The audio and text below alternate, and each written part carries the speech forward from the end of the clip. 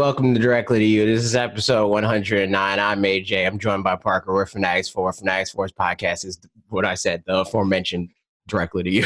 You did it. You can find it on the Directly to You YouTube channel or on podcast services. If you listen to one but didn't know about the other, now you do. And you can support that very podcast by going to youtube.com/Fanatics4 or twitch.tv/Fanatics4 and giving us $4.99. And in return, you get loyalty badges, you get free emotes, you get Switch keys from time to time, you get access to our supporters only Discord where you can talk to people about things. Specifically, you can talk to Duncan, times Duncan and Chicapo. I see they play freaking also Mega Man. Mega Man plays it, I think, with them. The Call of Duty Warzone or whatever? Warzone game. So if you're more than just a Nintendo fan, there's people that are also more than just Nintendo fans. This is true. That you can talk to and have fun with, you know? Yeah. And you can join our Discord regardless. There's people in our Discord in general, literally the general chat, that you can talk to and hang out. We have other chat server things for like Animal Crossing and Pokemon, which we'll get to that. We get to the games we're playing part. But yeah, you can do that, and it's a great time. It's real fun. And also, you don't have to give us $4.99 for Twitch. You can join with Twitch Prime. If you have Amazon Prime, you link it to your Twitch account, you get a free subscription that you can give to us. Bingo bango. There it is. That's the industry term for free Switch. I mean, free Twitch Prime. Yeah. Bingo bango. There it is. We got it. You legally have to say it every time you. That's obviously how it works. But man, how's it going? It's going good, man. We did it. More video games than usual, you know. Yes. Especially since it's not like there's no, because of this, like all this stuff doesn't really affect me in the same way that it like affects you because you're home and I'm home to work anyway. But it affects me in the sense that there's not as much news, so I don't spend the time that I would researching because now our videos are more so just stuff that we randomly think of anyway.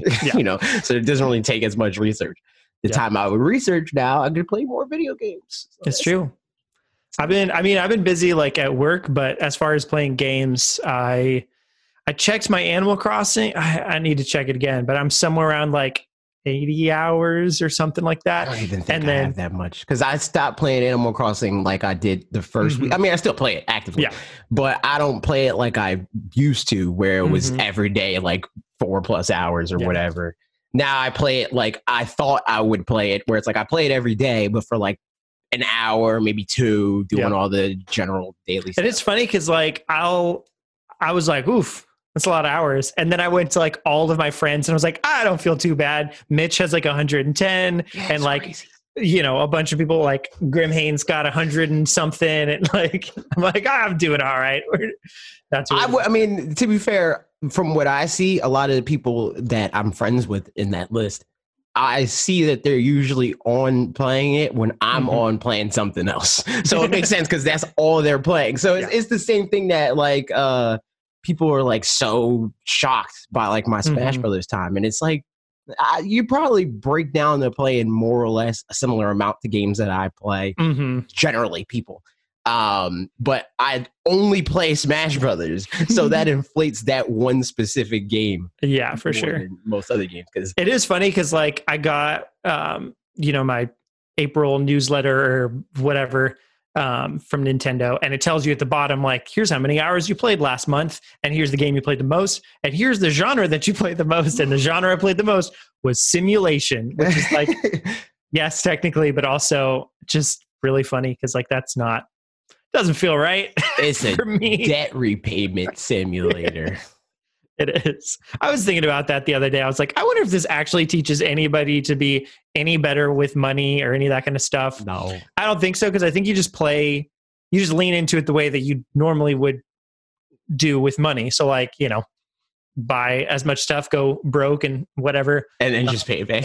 Yeah. But in real life, there's interest in all that. This is true. And it's...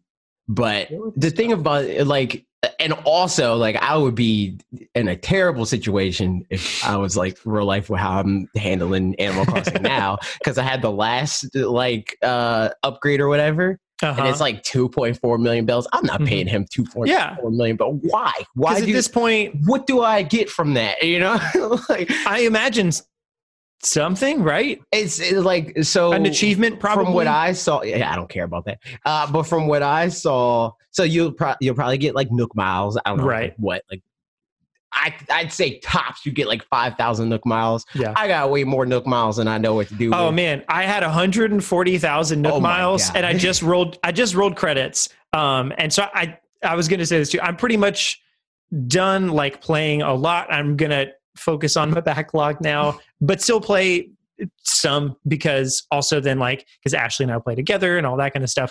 But as And far I as the still Nook miles haven't thing, been to your island a single time. This is Not true. even once. Not even one time. So I rolled credits, which meant that I got the like island designer stuff. Yeah. And the way you start out, you can just do customized dirt paths, and then it costs different. You buy It's like the ways. 2 to 6,000 Nook miles per like different kind of customization type. thing. So it's 6,000 to be able to do water customization, 6,000 to do cliff customization, and then 2,000 per tile type, like you said.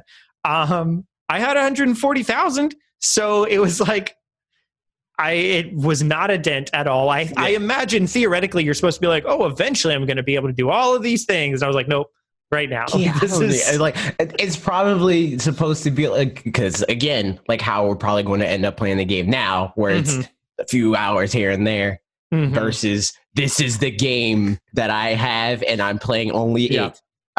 So it's like it would be more of a hill to climb in that scenario. But when all you're doing is playing it, you have to like you're unlocking Nook miles to progress. Oh man! So I also had a fun thought. It won't be able to make. I don't think it would make a great video, but it could be a fun stream or something. Doing Nook Miles challenge, like see how many Nook Miles I can get in 30 minutes or whatever. Because like it's fun to go through and like strategize. Because I would like save shells, because I knew that at some point I would save at least 10 shells, because I knew at some point I would get the like Nook Miles Plus thing for selling 10 shells. So then I'd wait for that and then go sell those and then whatever. And like, so there were a lot of activities I'd wait to do until I would be able to get something out of doing them.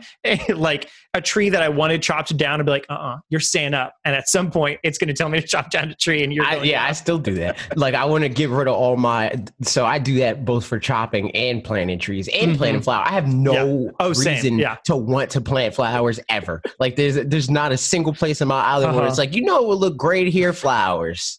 Like I'm just going to run through them accidentally and then make them, exactly. So it's like I never plant flowers unless the game's like, hey, plant 5 flowers, and I'm like, all right. And that's why my flowers look like garbage, because I just the only part of my island that the flowers look like nice is near my museum, because that was like, oh, this seems like a place where I can put flowers. 100%. But everywhere else is just like they're just there because freaking the Nook Miles program told me I needed to plant something. But I do the same thing with trees, where it's like I got all the freaking Christmas trees, and I'm like, I don't need these. They don't give me anything. They're just sitting here and using up real estate that I could be making money off of. I make so much money off of fruit. I have like $500,000 worth of fruit in my island, and I'm still planting trees. Every time I harvest plants, like freaking fruits, I plant more. So I don't know that I have a lot of space left. I mean, I do, but it's also inconvenient if they're too close together, because you can't, like you shake it and you can't really see where stuff is. And that's kind of annoying. But at the same time, I kind of feel like I might as well plant some more, because like, why not? Yeah. And also like long-term, and because I'm not playing it as much, really long-term, what I want to do is take all my fruit trees and like relocate them so that there are pretty much all of them, except for like a few here and there to like make houses look nice. I guess there are some things like that where like like last night I spent some time doing the things that I was like, these are the things that I really want to have done to feel like, all right, my island's at like a settled kind of place to where I can pop back in and be fine. Like I wanted to rearrange my house so that upstairs was my music room, downstairs is a game room, and then I moved my bedroom from not the place that everybody else has their bedroom, because it was the first room that they got, because that was why mine was that room. So I did all that stuff, and I'm like, all right, I'm good for until, and I'll pop back in. Probably fairly often still, because like, again, playing with Ashley, like even today I was working all day on like my day job work stuff, and several times Ashley was like, can you log in so I can mail you something and then you can give it to me? And I was like, yeah, sure. Oh my god, everybody does that. Yeah, I don't even didn't know that was understand a why they thing, have. but it works. I don't understand why they even have that limitation. If you could just do that, Honestly, yeah, because like you could just why yeah because you can only why mail two. I mean, you can only do it 4 times theoretically. yeah Because you can buy things from the Nook kiosk and then send it to a friend twice. And then well I think you can do it 5. You can do it if you do You can do it 4 times. That's what I'm saying. You can do it 2 through Nook, and then you can get things and then mail them through the airport. right 2 times per day. Yeah. So you can send people 4 things per day. Man, it is, yeah, some kind of limitations like that. I mean, like, I don't really care because, like, it feels more accurate for it. Really, it feels like the rule should be that it should take a whole day for it to get to them. But I do understand at the same time that, like, you can't rely on their clock and I guess something like that. You know, probably it's just got to be an instantaneous thing. Otherwise, if they're on a different day than you, blah blah blah. You know. Yeah, that makes sense. It's a fun time, but I am actually. Jordan asked one of the Q&A questions, which I'll just go ahead and pull. Jordan asked on Twitter, any backlog plans during this time? Yes. No.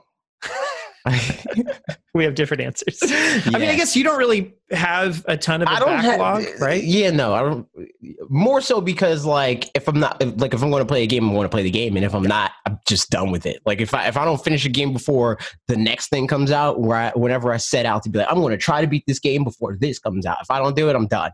Yeah. I might go back to Luigi's Mansion, but something we're going to get to later.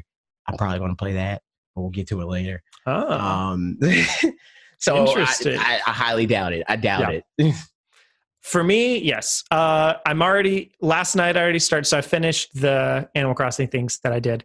And then I am playing, I'm trying to beat Ori and the Blind Forest. And it's going well. I'm enjoying the game a lot. The only thing that's annoying is I think my new Switch maybe doesn't like its Bluetooth receiver isn't quite as strong or something as my old Switch's was, because like my Joy-Cons in general, and I've noticed it in multiple games, but I notice it all the time in Ori, like it just doesn't stay super connected very well.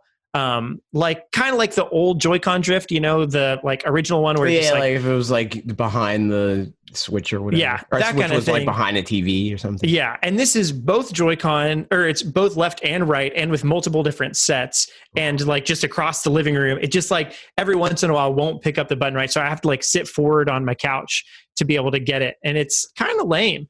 So there's a lot of times where I keep making mistakes. And it's just because I'm like, I definitely pushed that button, or I definitely didn't hold that button down, and it does different things, and it's annoying, blah, blah, blah. So that's a pain. Whereas in Animal Crossing, maybe send that in. Yeah, maybe so. Because it's still within warranty and stuff. So I don't want to be without. But that would be like the actual Switch, which is like, that's kind of lame. But I just play off Ashley's for a little bit, download the save data. Yeah. Do that. I'll keep you posted, everybody. But Ori is great. And then next up, I think I'm going to try to finish Ni no Kuni, and then Final Fantasy 12 is this plan after that. I'm not going to talk about what I want to play. Spoilers. Cool. No, Pokemon. Well, I don't know. Do we have that in here? Do we have the Pokemon stuff in here with the new? I don't think so. We got new braids, man. It's the Babby Pokemon, and also a Ditto for Easter. I'm a freaking horde Ditto. for the IVs and try to get a 6 IV Ditto.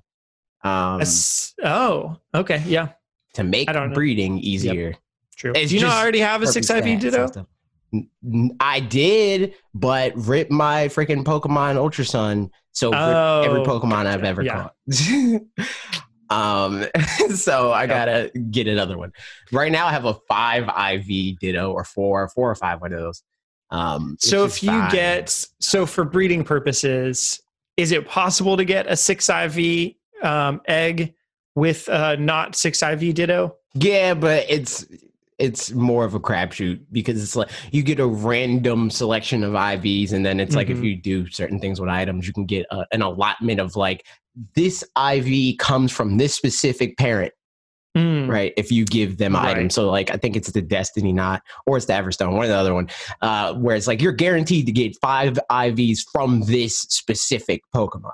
So if I have a 6 IV Ditto, I'm guaranteed to have 5 perfect IVs at least on the Pokemon that I freaking. So that's why you do that.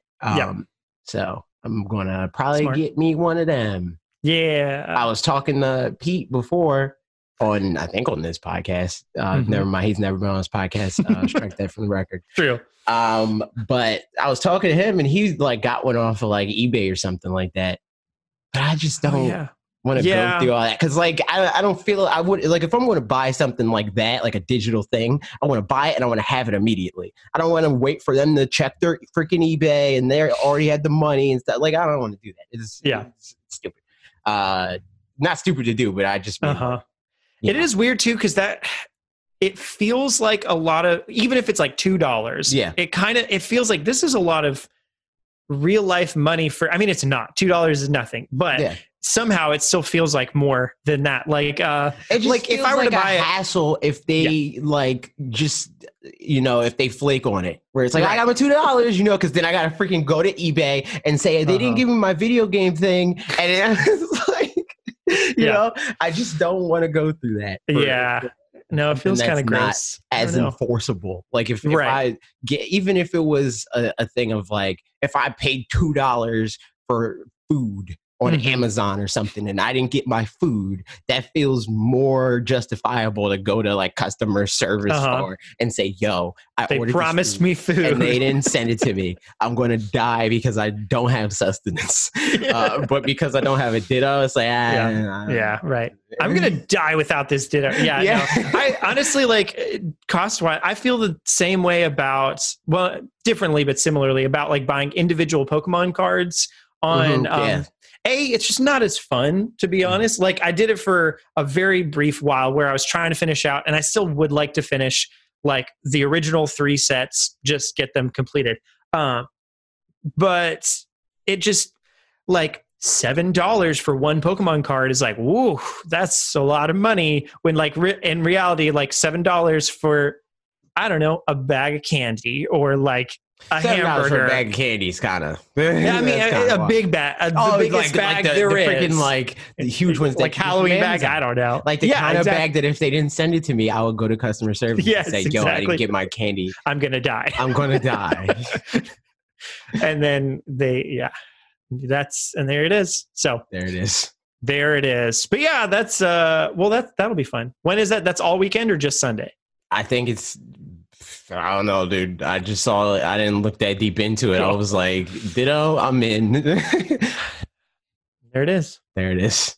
Yeah. And you know what I'm into? I'm into ranking the Nintendo Switch or the Nintendo consoles. Ranking the Nintendo Switch. Let's do it. Number 1. Oh, no. Let's go from 3 to 1. Number 3, the old Switch. Oh, yeah. Sucks, dude. Number 2, the Nintendo Switch Lite. Pretty cool, you can get a blue one. You can. Number 1, the new Nintendo Switch. We got it. What about the Animal Crossing Switch? Those don't count. What about Nintendo Switch Pro? That doesn't count because it doesn't exist. That's the lowest tier one because it doesn't exist. Yeah. So here we go. We got this list. We decided, hey, there's not like a whole ton of news, but also this would just be fun. So let's have a good old time. And also somebody posted some thing about that I just saw on Twitter that somebody shared that was like, if you're a real gamer, you know that an N64 is better than the GameCube, blah, blah, blah. And I was like, that's a funny take. Let's find out. Everyone judge that idiot in the comments. So here we go. Here's all the cons. Let's make some ground rules first, because it will be a little bit hard to backwards compatibility. Does that factor in? No. Does it? Okay. I don't think it should. So I think we should just judge it on the library that is available on the console. And I'll go a step further and say we shouldn't even count like remakes and remasters and stuff like that. Okay. So what about like all of the Wii U ports on Switch? Do they count towards the Switch? No. Okay. Interesting. The only one that I would say counts towards the Switch is Breath of the Wild, because it's kind of important. Same as like Twilight Princess on the Wii. Right. Same idea. Huh. Okay. Well, let's. I don't even know. I didn't name these tiers. Let's just go like. I guess these are okay letters. Like we can stick with these letters, and we can go down to up. Okay. Okay. So like worst to best. Right. Okay. This one doesn't have Virtual. Doesn't have Virtual Boy. Yeah, but that would be because I tried to make. That's like a weird like middle ground. The one that I found had Virtual Boy on it. You want that? Yeah, I think that was the same one that I found. That looks. It has just the logos and it looks kind of janky. Yeah, we'll just imagine Virtual Boy. Virtual Boy straight into right D, here, right on, right D. there. Just hey, this you might as well call D. Call it Virtual Boy. Name it Virtual Boy. Go into click the gear and just name it Virtual Boy, and we won't put anything else in that tier. What has happened? Here we go. Virtual Boy. There Done. we go. There it is. All right, nothing else goes in that tier. Perfect. And then C tier, the NES. I would not disagree with that, to be perfectly honest. So there we go. There it is. What do we want to call this one? Because we can't just call we can call it just Virtual Boy. Yeah, but that's just because it's not there. So it's like, just know within your heart and soul that this is where Virtual Boy would be if we could put it there. So for anybody who's, I mean, we'd argue about these things, but we agreed straight away. So we need to make a call for it because anybody's going to be like, no. Okay, so, this is why. It's because like this is the beta period for video games. Like where most of the games that are on here are like fine, as history things of like, man, this is where it all started, and blah blah blah. But like at the end of the day, as just like if I were to recommend a game to somebody I never played a video game before or never played a series before or whatever, and I was like, here's 2D Nintendo, right? I would recommend that they 1000%, like without any exception, play the SNES version of whatever franchise they're looking at. Yeah. Where it's like, oh, you want to play Mario? Play freaking Super Mario World. I guess maybe Mario 3 could be argued, but I still think Mario World is better than Mario. That's what I was about to say is like lots of people would then argue Mario 3. Yeah, but those people are dumb. Let's be honest. My opinion here is that Mario 3 is as amazing as it is because of how revolutionary it is compared to the other first one, Mario games. Right. Not really just because it is so much better. Like I recently, for the first time ever, played all the way through. How are these on the same platform? Yeah, right. Yeah, exactly. That's like beginning of Xbox 360 to the end of Xbox 360. Some of those games, like you look like garbage. It's like, wow, this is amazing. But in this sense, it's even more of that. But yeah, as having for the first time ever actually played all the way through SMB 1, 2, and 3 when it came to Nintendo Switch Online, Super Mario Bros. 3 is like great. Like it's much, much better. And it's the first one of the 3 that feels like this is like a full on. Right. I'm happy about this. Like the Mario that I know now. Yeah. Know? But none of the rest of the games that I played from the NES are ones that like they do come from at least from our modern sensibilities, they live in the sort of built out of the arcade style where you're just going to die a lot, start all the way from the beginning. And with the idea that this is going to be the only game you're going to play for a long time. And there's not like tons and tons of content. Whereas now, if the only game you have to play for a long time is Skyrim, that's fine because there's just a million hours worth of things to do. Right. Whereas they had to subsidize that with death and challenge and like not... that kind of thing in games. And like, so I agree with the whole beta period of games. They're great and revolutionary, but they don't hold up. Right. Same line of thought. And this is where we're no, I knew this is where it was going. C, right above NES and 64. I'm just saying, same argument. Same argument. Because like, this is it's a beta period of 3D gaming. I'm just saying. Yeah. It was a strategy. It's just consistency, Like I think it also depends, I'll say, for what you're hoping to get at. If it's a single player or a multiplayer console, there's a bit of difference there. But even then, I don't know about that. I don't know. I'd say the only series that like GameCube compared to N64 that I'd be like, I'm going to pick the N64 for this is like Mario Party. And that's literally it. Like, I know a lot of people like love like the N64 Zelda games. I think they're garbage. I'd much rather play Wind Waker than Majora's Mask, or the garbage is exaggerated. I think pretty much every Zelda game, excluding that, like the freaking CDI games, are at least like baseline good. But in the world of Zelda games, I would put them in D tier. But yeah. For which one? For the N64 ones? For the 3D Zelda games that are not. I know you don't like them, but that's harsh. It's I would just disagree. because they all have that the rationale, like the RPG like padding rationale, where it's like, oh man, we want to make this game 80 hours, so let's make it a requirement for the player to have to talk to people for the only reason that we need more time in this game, dude. Like, there's no reason why this person should have to talk to this specific person to move the story forward, because like in Breath of the Wild demonstrates, if you already know where to go, you should be able to go there. But in this game, it's a requirement to say, or these games, it's a requirement to go to Joe Schmo and say, yo, where do I need to go, even though I know where to go. And then he opens this magical gate in the world to let you go and progress through it. I think that's terrible design. And I know that there's going to be argument that, yeah, but they didn't know that yet in this game. I don't care about that. This has nothing to do with, because like by that logic, it would be like, well, the SNES is older than the Switch, so that should mean that no SNES games have better design than any Switch game because the SNES is older. Like, I think you could still understand design rationale and logic where it's like, if person knows information, they shouldn't have to seek out said information to move forward. Interesting. So yeah, I think it's also in C. Let's hold off on that for now. I would put it in B tier personally. Honestly, I mean, yeah, I'm also very biased. If we had more tiers, really, I'd put, yeah. Honestly, if we had more tiers, like if it was the thing where it's like we had enough platforms to even put one in each, I would put this. Like, I would put freaking Virtual Boy in F.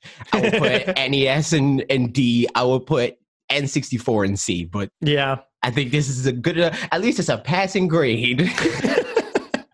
I mean, I would agree with a lot of this stuff. I don't think I wouldn't be as harsh on some of the design of like Ocarina of Time, but I do agree that like in the same ways that I'm frustrated with the original Legend of Zelda, that you really need a manual or like talking to friends or whatever to find out a lot of the secrets, especially, and sometimes more so even to just progress through the story. Like there's some dungeons where it's like, just burn every bush. Eventually you'll get there, and that's dumb and lame.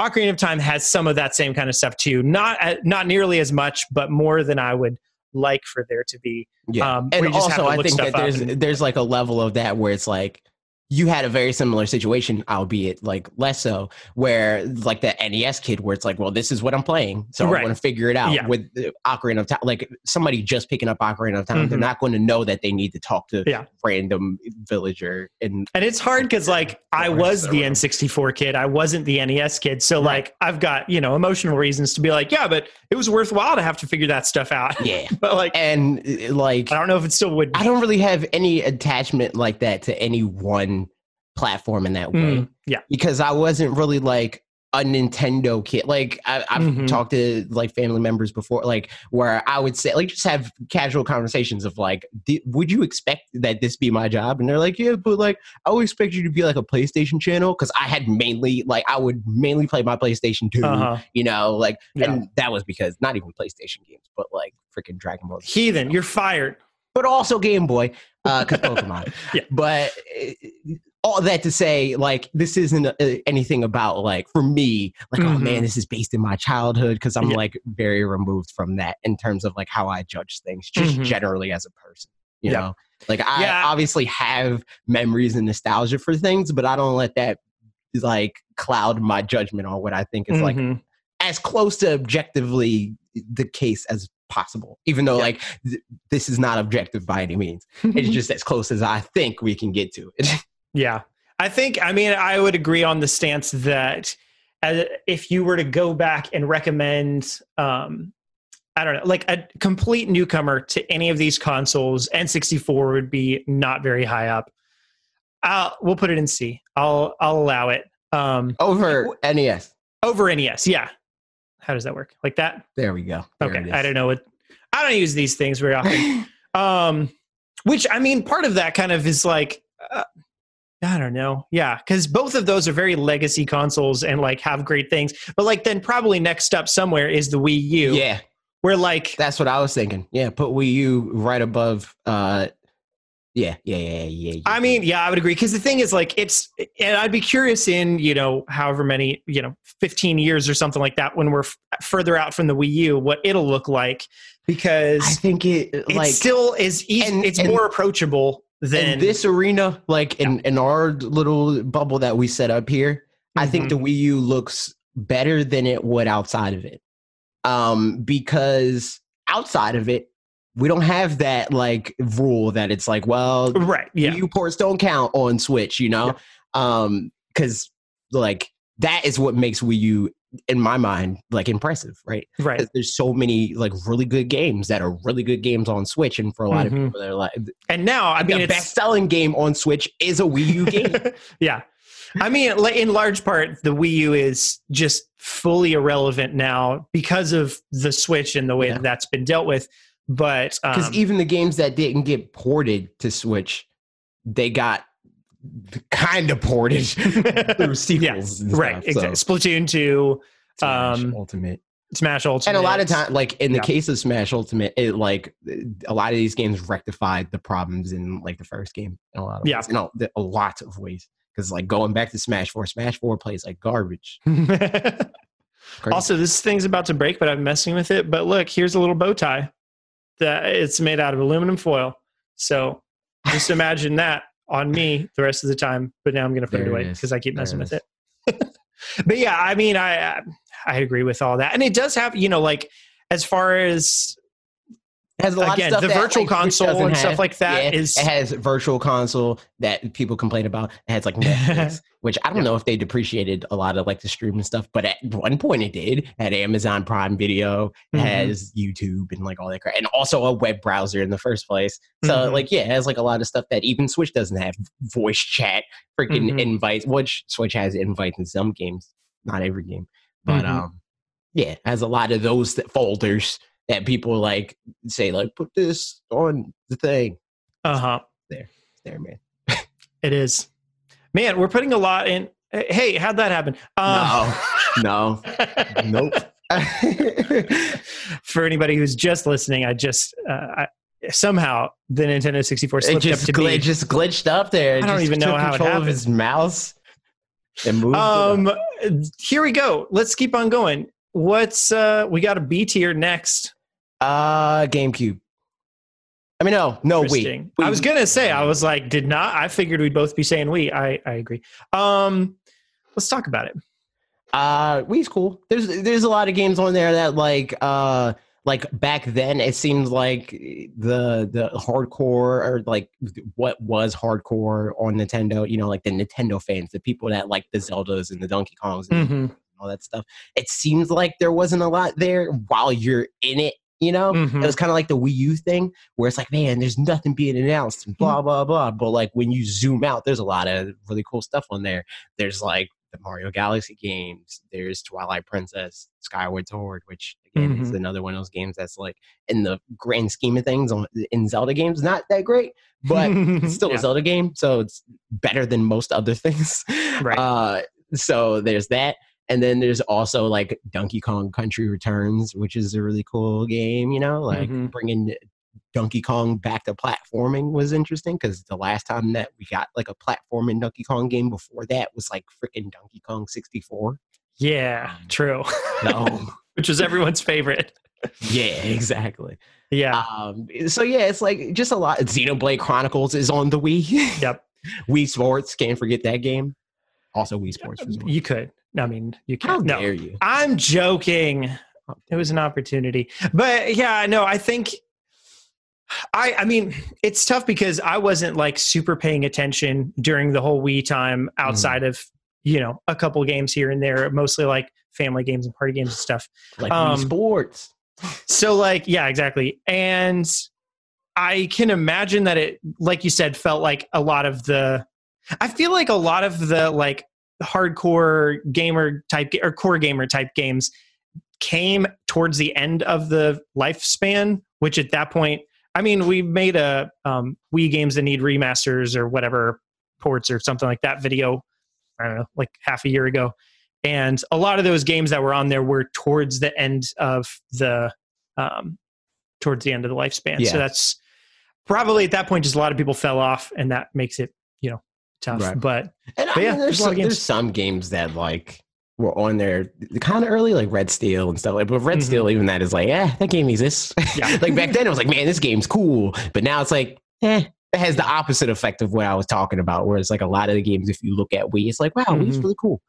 I mean, for what it's worth, the Wii also does have just I think the casual game side of it does need to be taken into account, where old people playing the Wii and all that kind of stuff. Like it's not a, I don't know. I mean, even, like it's a similar kind of thing as Animal Crossing on Switch right now, where it's getting in a whole bunch of people into gaming. And even though they're not going to trickle into the main core audience, they're still actually enjoying the console for the thing the console's supposed to do, as opposed to like Flipnote Studio on the DS. Like if you're looking for, you're not really enjoying a console at that point. You're just enjoying a piece of technology that does useful things to you. But on the topic of the Animal Crossing comparison, it's true on the other end of the spectrum, where if you talk to a lot of like hardcore gamers before they played a Wii, they're like, that sounds dumb. I don't want to like swing around my controller in my room and play tennis. And then freaking fast forward to Wii coming out, and everybody was doing that. Right? So I think it had that effect where like famously, like look at the Grimhain, right, with Animal Crossing. Before Animal Crossing came out, he was like one of the people that was like, I was worried about, where it's like, I don't know if I want to make another Animal Crossing video because I know Grimhain's not interested, or at least thinks he's not. Now, when Animal Crossing's out, every time I'm on my Switch, Grimhain's playing freaking Animal Crossing. So like it's a very similar thing with Wii.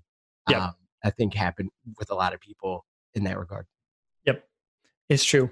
I think one of the detriments to the Wii is the fact that it was up against the HD consoles and stuff. Yeah. So it actually, in some ways, it does look worse than probably what's coming up next is the GameCube. Looks worse than the GameCube because it's trying to play it's ball. Playing a different game. Yeah. Well, but even like, because the problem, there's the games like the Mario Galaxies and stuff look fantastic because it's like, even though they're 480p or whatever, they're still just like designed well. They're designed for 480p, as opposed to like there was a decent number of Wii games that were trying to like push the hardware as much as possible and look, really good, like Smash Brothers Brawl. Yeah, I guess, and like it's like. I mean, even Smash, I think looked great. No, Brawl looks like garbage. What? Brawl looks terrible. Look at Brawl. I know in terms of look up freaking Pokemon Trainer and Smash Brothers Brawl. Like, look at Squirtle. Yeah. Well, I think we might also be awful saying different things here. We'll do it. Smash Bros. Brawl Squirtle. Because I know look at that, but it doesn't look like muddy. And look at it. It does look muddy. What? Look at that screenshot. That does look muddy. What are you talking about? I beg to differ.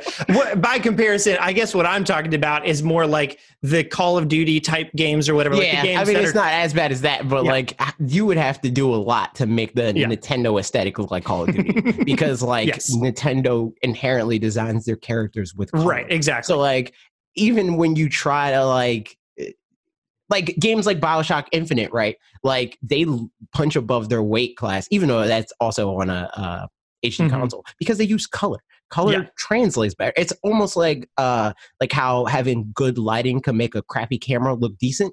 That's what color does with graphics. That. Look at that. Don't you guys think it looks great? Yeah, man.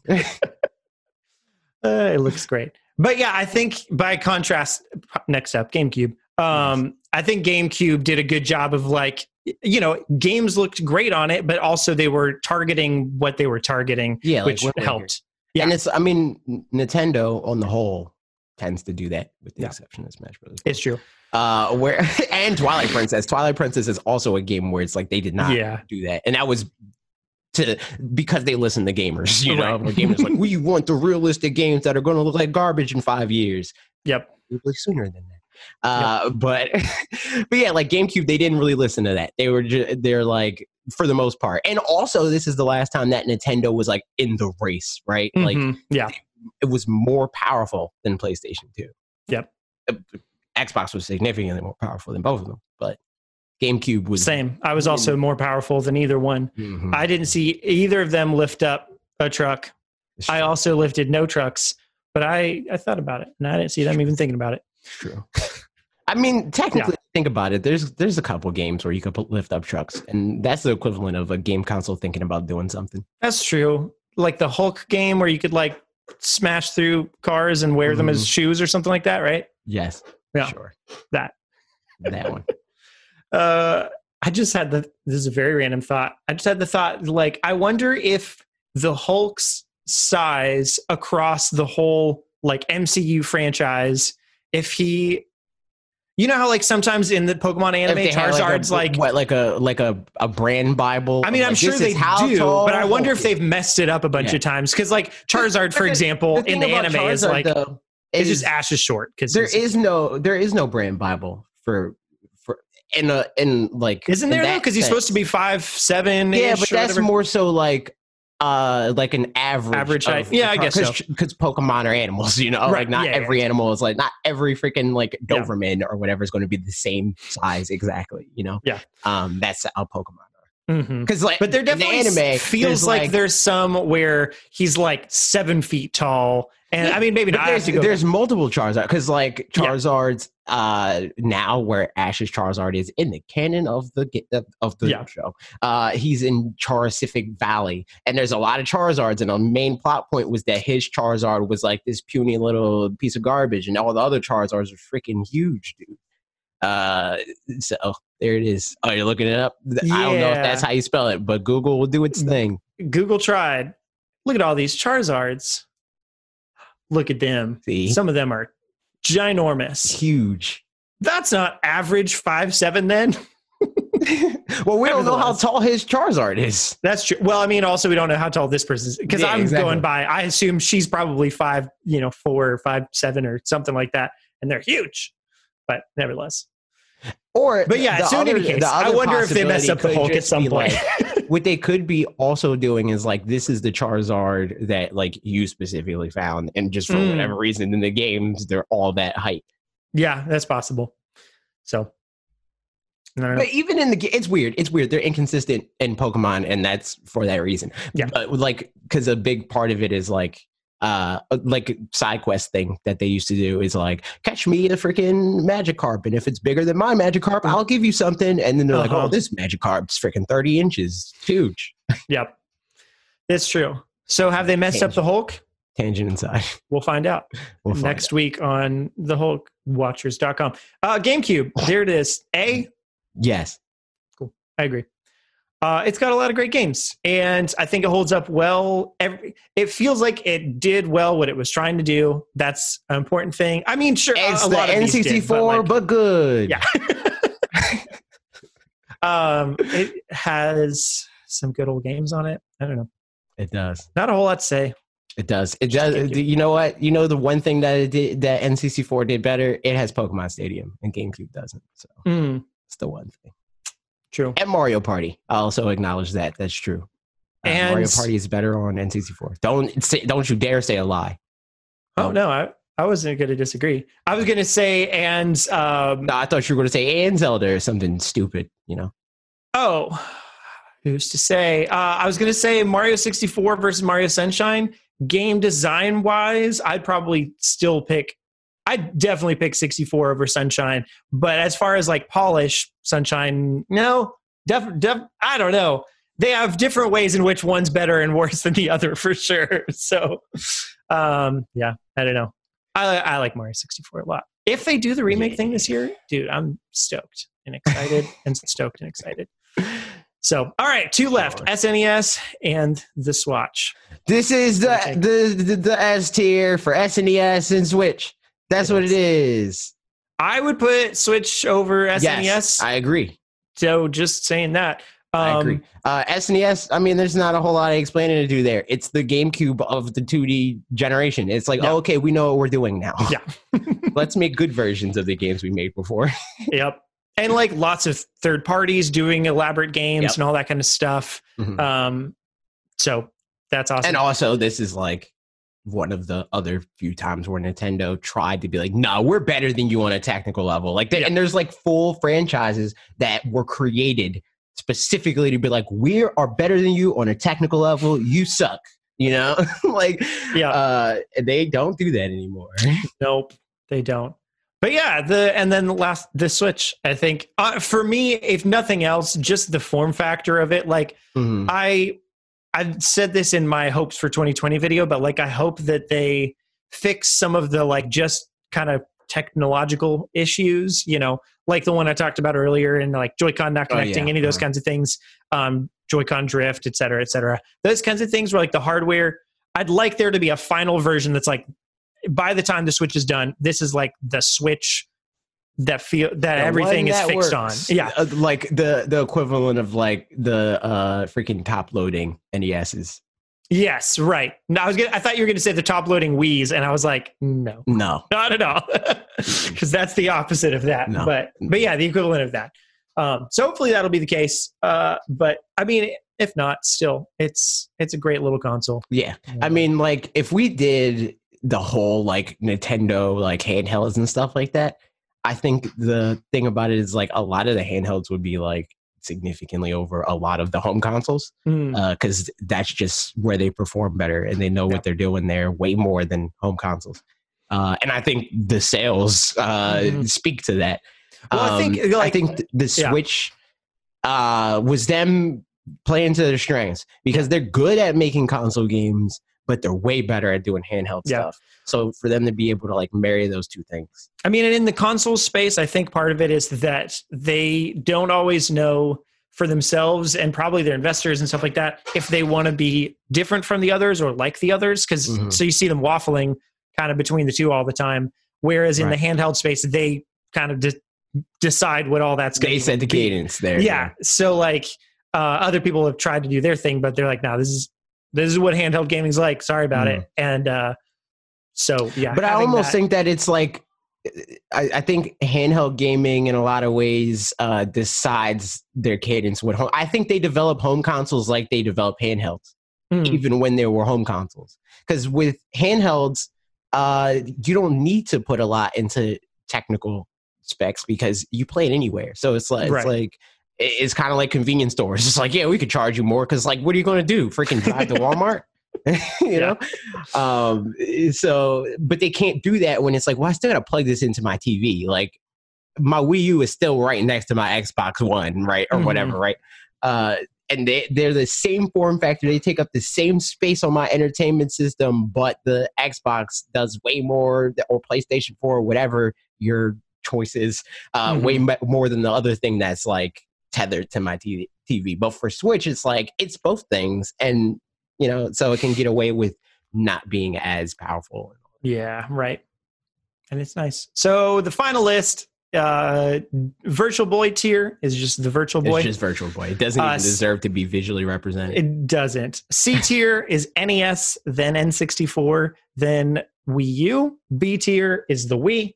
A is GameCube, and S tier is SNES, and then the Switch. If you happen to disagree with us, which you probably do somewhere, I'd guess, let us know in the comments, or like yell at us on the streets or something. Yeah, whatever you want. Just have a good time. Just or yell at us in your car into the void, and we'll hear it. We'll know. We'll hear it. So that's that. Or like rate our podcast, and in that rating say like, oh yeah, I like this podcast, but like they're dumb because they put freaking Virtual Boy in Virtual Boy tier. What a bunch of losers. Who even thought? Yeah. So that's a good old time. We did it. We also did find out some stuff, or we're about to, about Cookie Mama Cookstar. I don't really feel like talking about this one that long because I don't know what's going on with it. Yeah, but I don't think anybody does. Really? So I'm just going to read the article and then we'll talk about it and find out together as a group effort. We'll tell you here and now the actual thing that happened. We're going to solve the case. We've got the inside scoop. We don't. Bun but we do. Because of ice cream cooking. But we do, but we don't. Okay, so here's the article going from the top. The situation surrounding Cooking Mama Cookstar just keeps getting stranger. After rumors circulated that the game was mining cryptocurrency, which was swiftly denied by the developer. You don't say they would deny such a thing. Right. A member of the team has come forward to further clarify what is actually happening. The crux of the situation apparently involves a legal battle between publisher Planet Entertainment and IP holder Office Create. This has what resulted in the game's removal from the eShop and scarcity in stores. Additionally, it looks like Planet Entertainment launched Cooking Mama Cookstar, quote unquote, against a request by Office Create to keep polishing the game or perhaps even canceling it. So the staffer told Screen Rant, the statement about cryptocurrency was all buzzwords. The head of Planet Entertainment knows very little about these things. He just put some fancy language to get potential investors who like stuff like that. As for the crashes / overheating... What? No, that's BS. That's damage control BS. That is like, how do you use, like, how's blockchain, if you don't have anything to do, if nothing in your product is mining cryptocurrency, why would you use the word blockchain or anything like that, right? Like, we're not going to be like, yeah, we want to make our channel look more appealing, so we're going to say that we're mining cryptocurrency, but we're not, like, yeah. I think that now that I heard that, I think it's even more likely that it's the cryptocurrency situation. Plus, how does that explain? I mean, that very well may be the truth, like the legal battle and all that stuff. But how does that explain the overheating switches? I mean, it's about to, I don't think that does. I'll go on. As for the crashes / overheating, that would be because the game is made in Unity by many people working on their first game. It's not the best product, but it made it through several vigorous reviews by Nintendo and Sony. There's no way crypto mining stuff could get through those tests. I doubt anyone at 1P, whatever that is, would even be able to make such a thing. And then he goes on. There's a legal battle between the publisher, Planet Entertainment, and the IP holder, Office Create. Planet Entertainment released the game against a request by Office Create to keep polishing the game or perhaps even canceling it. At one point, the Japanese Office Create clients came to oversee development. An argument started and the clients were told to go home if they weren't being quote-unquote constructive. Once they found out that Planet Entertainment released the game, they used their Nintendo contacts to pull it from the eShop and stop production of cartridges. Overall, everyone at 1P, I don't know what 1P is. I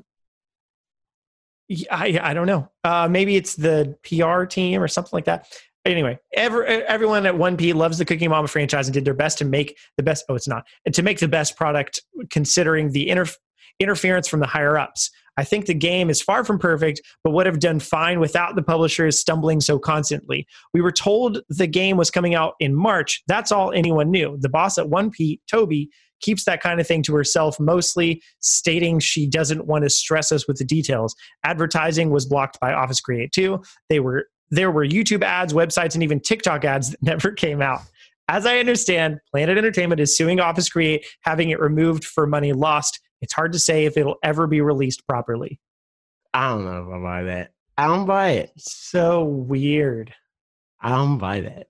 That's because, like, just the buzzwords thing was like that reads like such utter BS. Because, like, if they had the thing that's weird is none of it. Because even if there were cryptocurrency stuff, that also, I guess I don't understand development to like know if that's even possible for how it would be doing that in the games. I could see that. And how we wouldn't know. I don't know. Like so I could definitely see how they would do that though. Like, and also how it would slip by Nintendo because they wouldn't look for something like that. Right. I mean, I could see that part of it, but I guess I don't know. Because it's just like the overheating thing, right? Like that's not, most likely it's not overheating every Switch it's ever been in. Mm-hmm. So for that to, like, for Nintendo to play the game, right, and or test the game, and Sony, I guess they tested it, for them to do that, and if their console doesn't overheat, then it's fine. They don't need to go and investigate and say, why is this overheating? What's going on here? What's under? And then also, people were talking about how they released an update that removed the code in the game that referenced that part of it. So if it was just that easy to remove the code, who's to say they didn't remove the code when they got it certed and then put it back in? Yeah.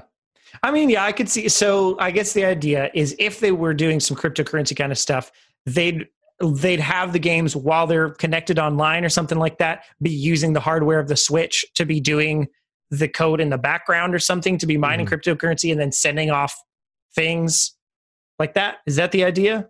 What do you mean sending off things? I don't know. Doing something like sending it back to the developers or something like that. I don't know how cryptocurrency the gist of cryptocurrency would be, it's essentially like if I was kind of like, let's use the podcast as an example, right? I render out the podcast because your computer could not render it out as fast as my computer can.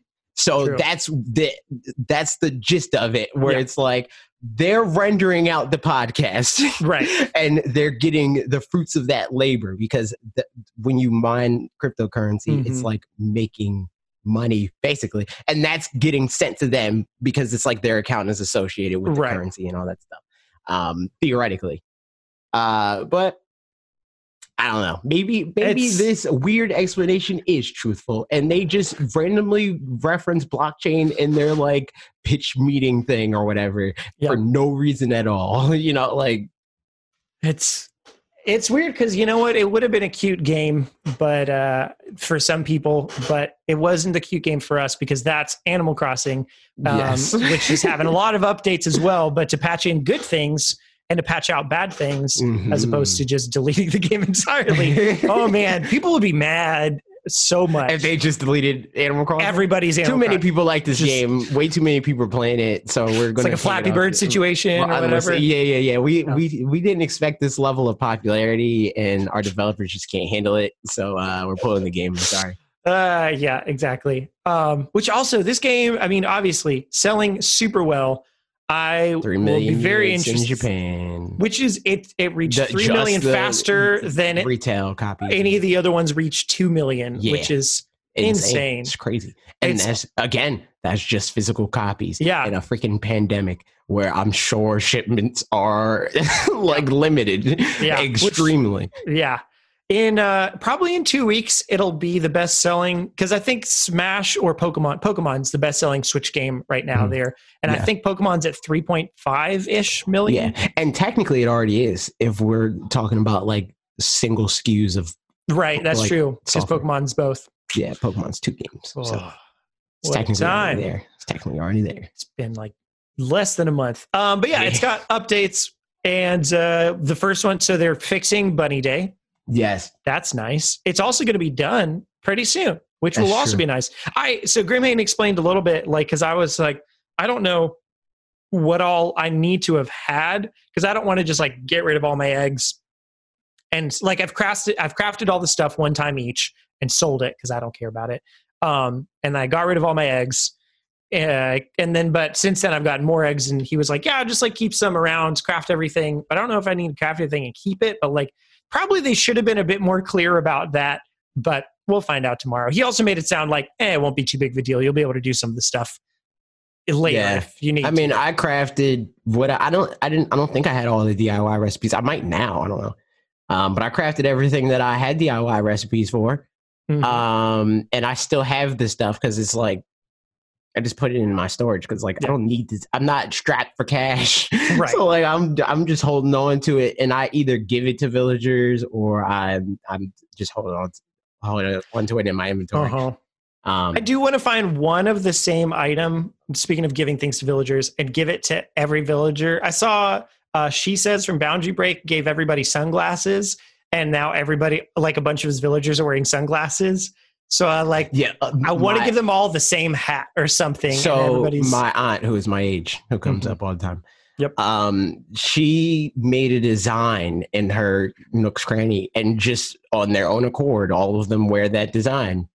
And it's not an appropriate design. It's like it says like I'm that bee or something like that. And all her villagers are wearing it. That's really good. I would like to see that. But yeah, they're fixing Bunny Day. It definitely is better. I know the day after the patch, or when the patch happened, Ashley went to an island and got like one water egg of all of them, which was great, as opposed to only water eggs. 12, yeah. Yes. So still, I mean, like, I think they only fixed water eggs.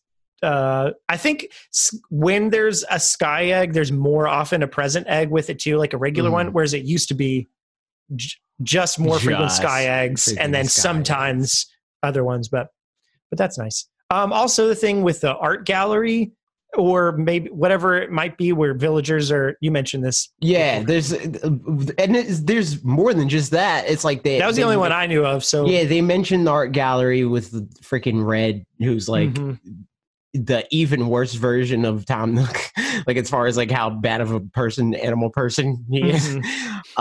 Except he's like, there's no ambiguity there. There's no debate. Freaking Red is awful, dude. I don't even know who that is. So he's a Foxman. Look him okay. up. But yeah, there's talk from villagers of the art gallery. It's like, oh, the art gallery is great and crap like that. But they also talk about I definitely have had villagers be like, oh, I feel like everybody's just waiting around for something or someone. And like, I don't know if they're talking about KK Slider, because that was before KK's come. And they also said it in Ashley's Island. So I don't know if that's KK Slider or something else. They straight up mentioned KK Slider for me. Yeah, they do. But the other thing was that Brewster, who's an owl, who, I mean, well, he's like, I think he's some type of bird, man. Some bird or something. And he usually has a cafe, like for coffee and stuff, man. So, and I mean, there's coffee items in this game, so it's true.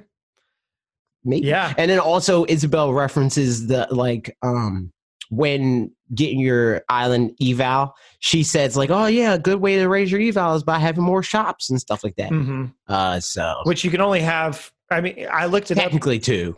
Yeah. Shops. Right. Which is the Able Sisters and Nook's Cranny, which mine hasn't upgraded yet. I think it'll be a couple days before it upgrades. Same, mine didn't upgrade either. But that'll be nice. Yeah, I'll be curious. I mean, I think we all know they're updating this. Is the same team as Splatoon. They updated Splatoon a lot. So I imagine they're going to update this a lot as well with stuff like that. So there's somebody... And the game straight up says that we're going to get like content that's not in it. Like there's like villagers that you scan in, and they're like and also that you look at like the compatibility for amiibos and stuff, because like they'll release charts and stuff like that, and they're like not available yet, you know, like so. Yeah, it's very clear that I scanned in Timmy and Tommy, and I tried to invite Tommy, and he was like, because I was like, Tommy, just come to my campsite, because like you need a vacation. Just come hang out at the campsite. Don't worry about work. I'm the only customer anyway. It doesn't even matter. And he was like, dude, I'm busy at my job. And I'm like, I was trying to give you a break. I'm nice, but all right, whatever. So I don't talk to him anymore. Are you the only customer? Yeah. You've never seen any of your villagers in Nook's Cranny? Nope. That's weird. I don't know. Maybe I see other villagers in my shops all the time. I see them in Able Sisters. I don't think I've ever seen anybody in Nook's Cranny. Technically, Ashley shops there as well. So, I mean, I would have to run it by her, make sure it's all right to, give him a break. But but it has, somebody pointed out, it's had more updates than Super Mario Maker 2, which is... That's true. True.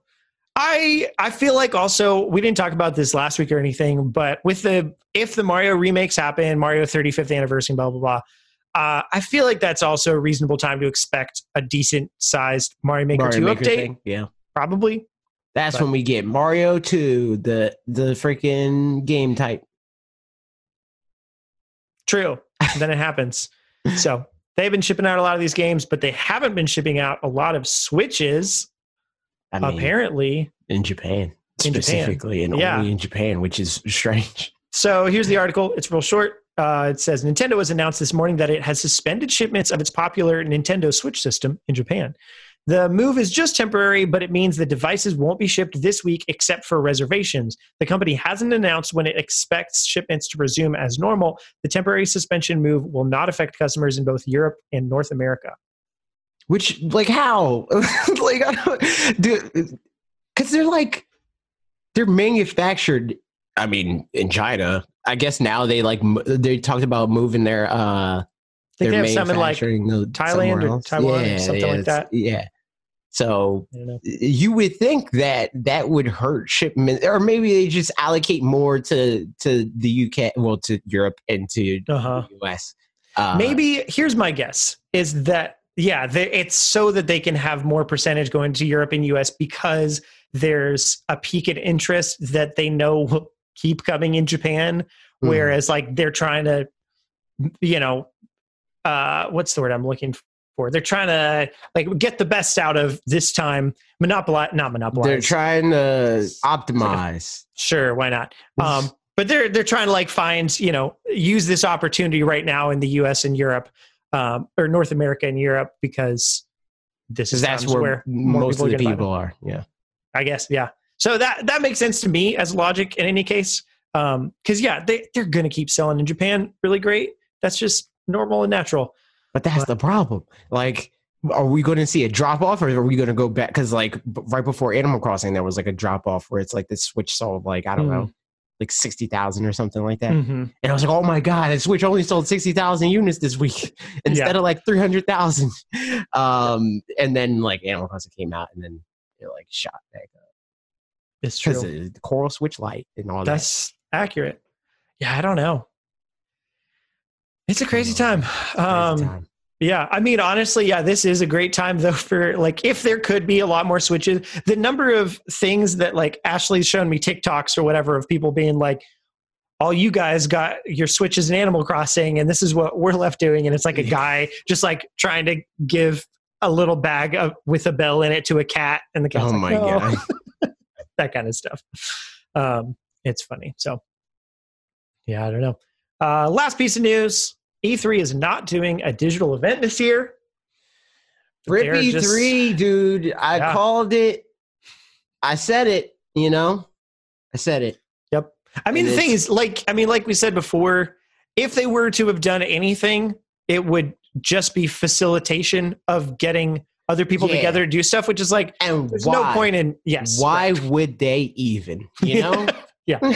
like, or not even why would they, because I could see them trying and being like, "Hey, give us not what I mean. Money." I understand why the ESA would try to do that. Yeah. Why would the publishers? Why would Nintendo be like, "I'll pay you $1 million"? We'll give you freaking a couple $1 million to have us stream our presentation that we pay for, and we get the announcements and we do all that stuff. We'll give you money to then stream that on our platforms, and then I guess co-stream it on yours. Like that. That's like such a win-win-win-win-win lose. Like the only person that's winning there is the ESA a lot, and Nintendo and Sony and Microsoft and Ubisoft and everybody is losing $1 million. Like they're so useless in this equation that it's insane. And I mean, technically, they're kind of useless anyway, because if you really think about it, publishers could all put their money together and do the same thing, Yeah. Which like the ESA is like this like amalgamation of like a lot of game industry like representatives and stuff like that. But it's at this point kind of became its own like thing. So like it has its own interests and stuff like that. Yeah. But yeah, like they could very well just like, okay, we're going to rent out the LA Convention Center, and they would probably save a lot of money if they did that. Yeah, no kidding. But I mean, obviously they can't do it now because nobody, obviously that's why it's canceled. But yeah, like why would they ever do that?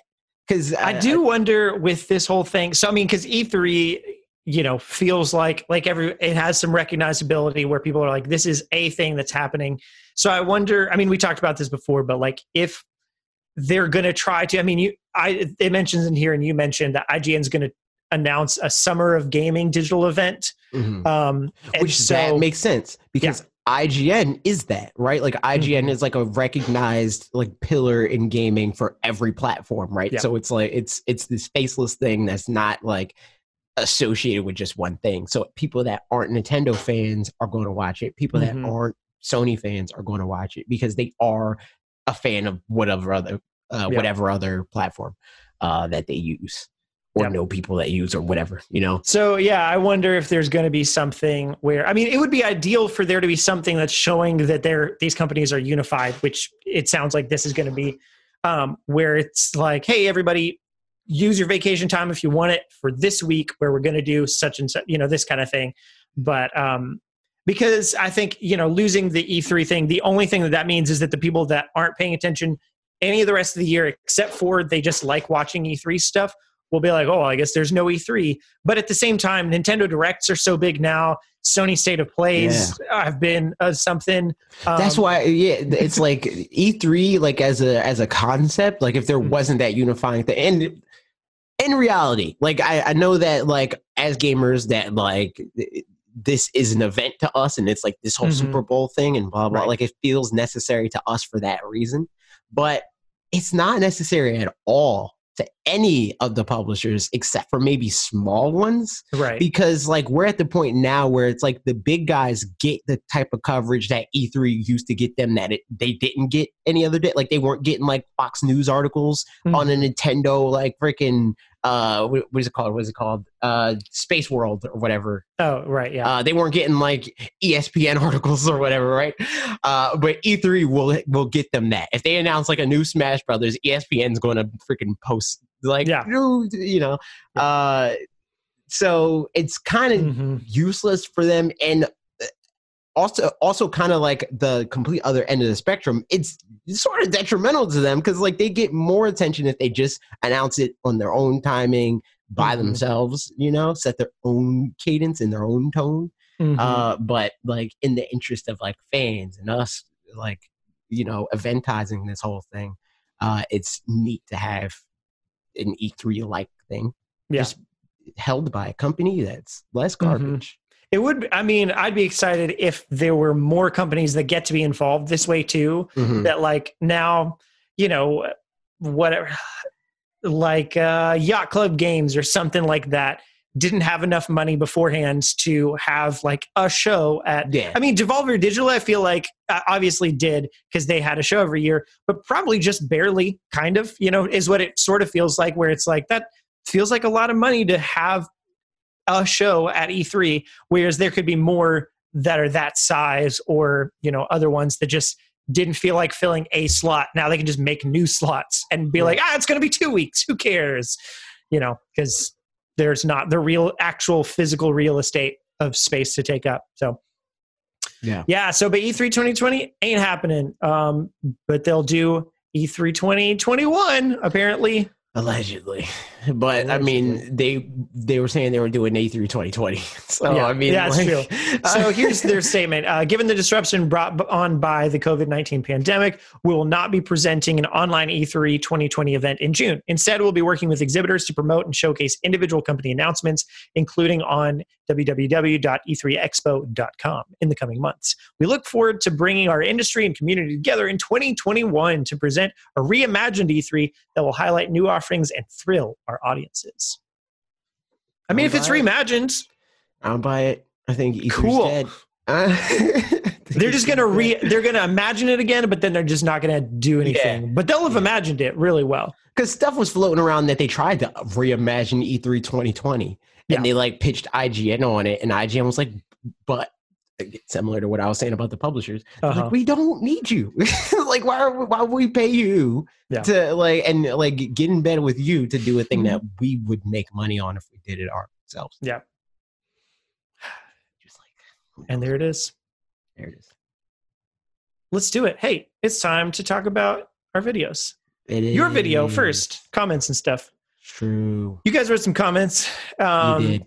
And some of them were the best ever, and some other ones were just barely, slightly not as great. And we're gonna just kidding. I don't know. We picked some comments from our videos to talk about, and here they are. Any thoughts on your video before we get going? I made my video, and it was a good time because it let me see all the games that we're not going to see. It's like Nintendo's not freaking thinking about Nintendogs, but they should. It's true. All right, first comment is from Mario Miyamoto. He's writing it himself. That's awesome. That's What's up, crazy. Miyamoto? Glad you're a follower, subscriber, listener, and all that good stuff. That's a lot of power. Make sure that these games happen, sir. It's true. Mario Miyamoto says it's the 25th anniversary of Donkey Kong Country 2 this year, too.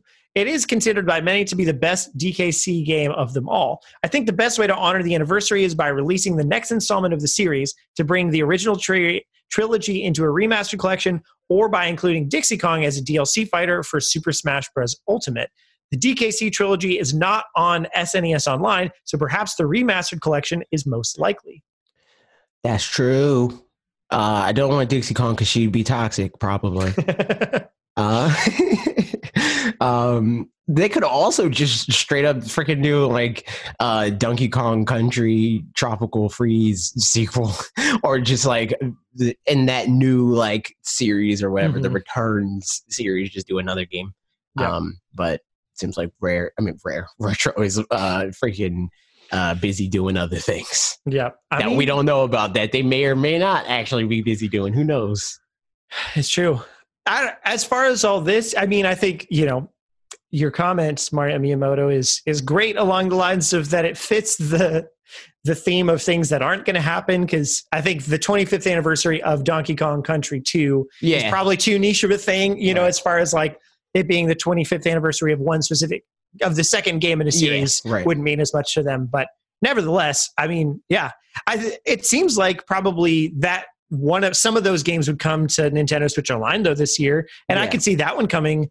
I don't know when it came out in the year back when it came out 25 years ago, but I could see them lining that up with it just because for fun.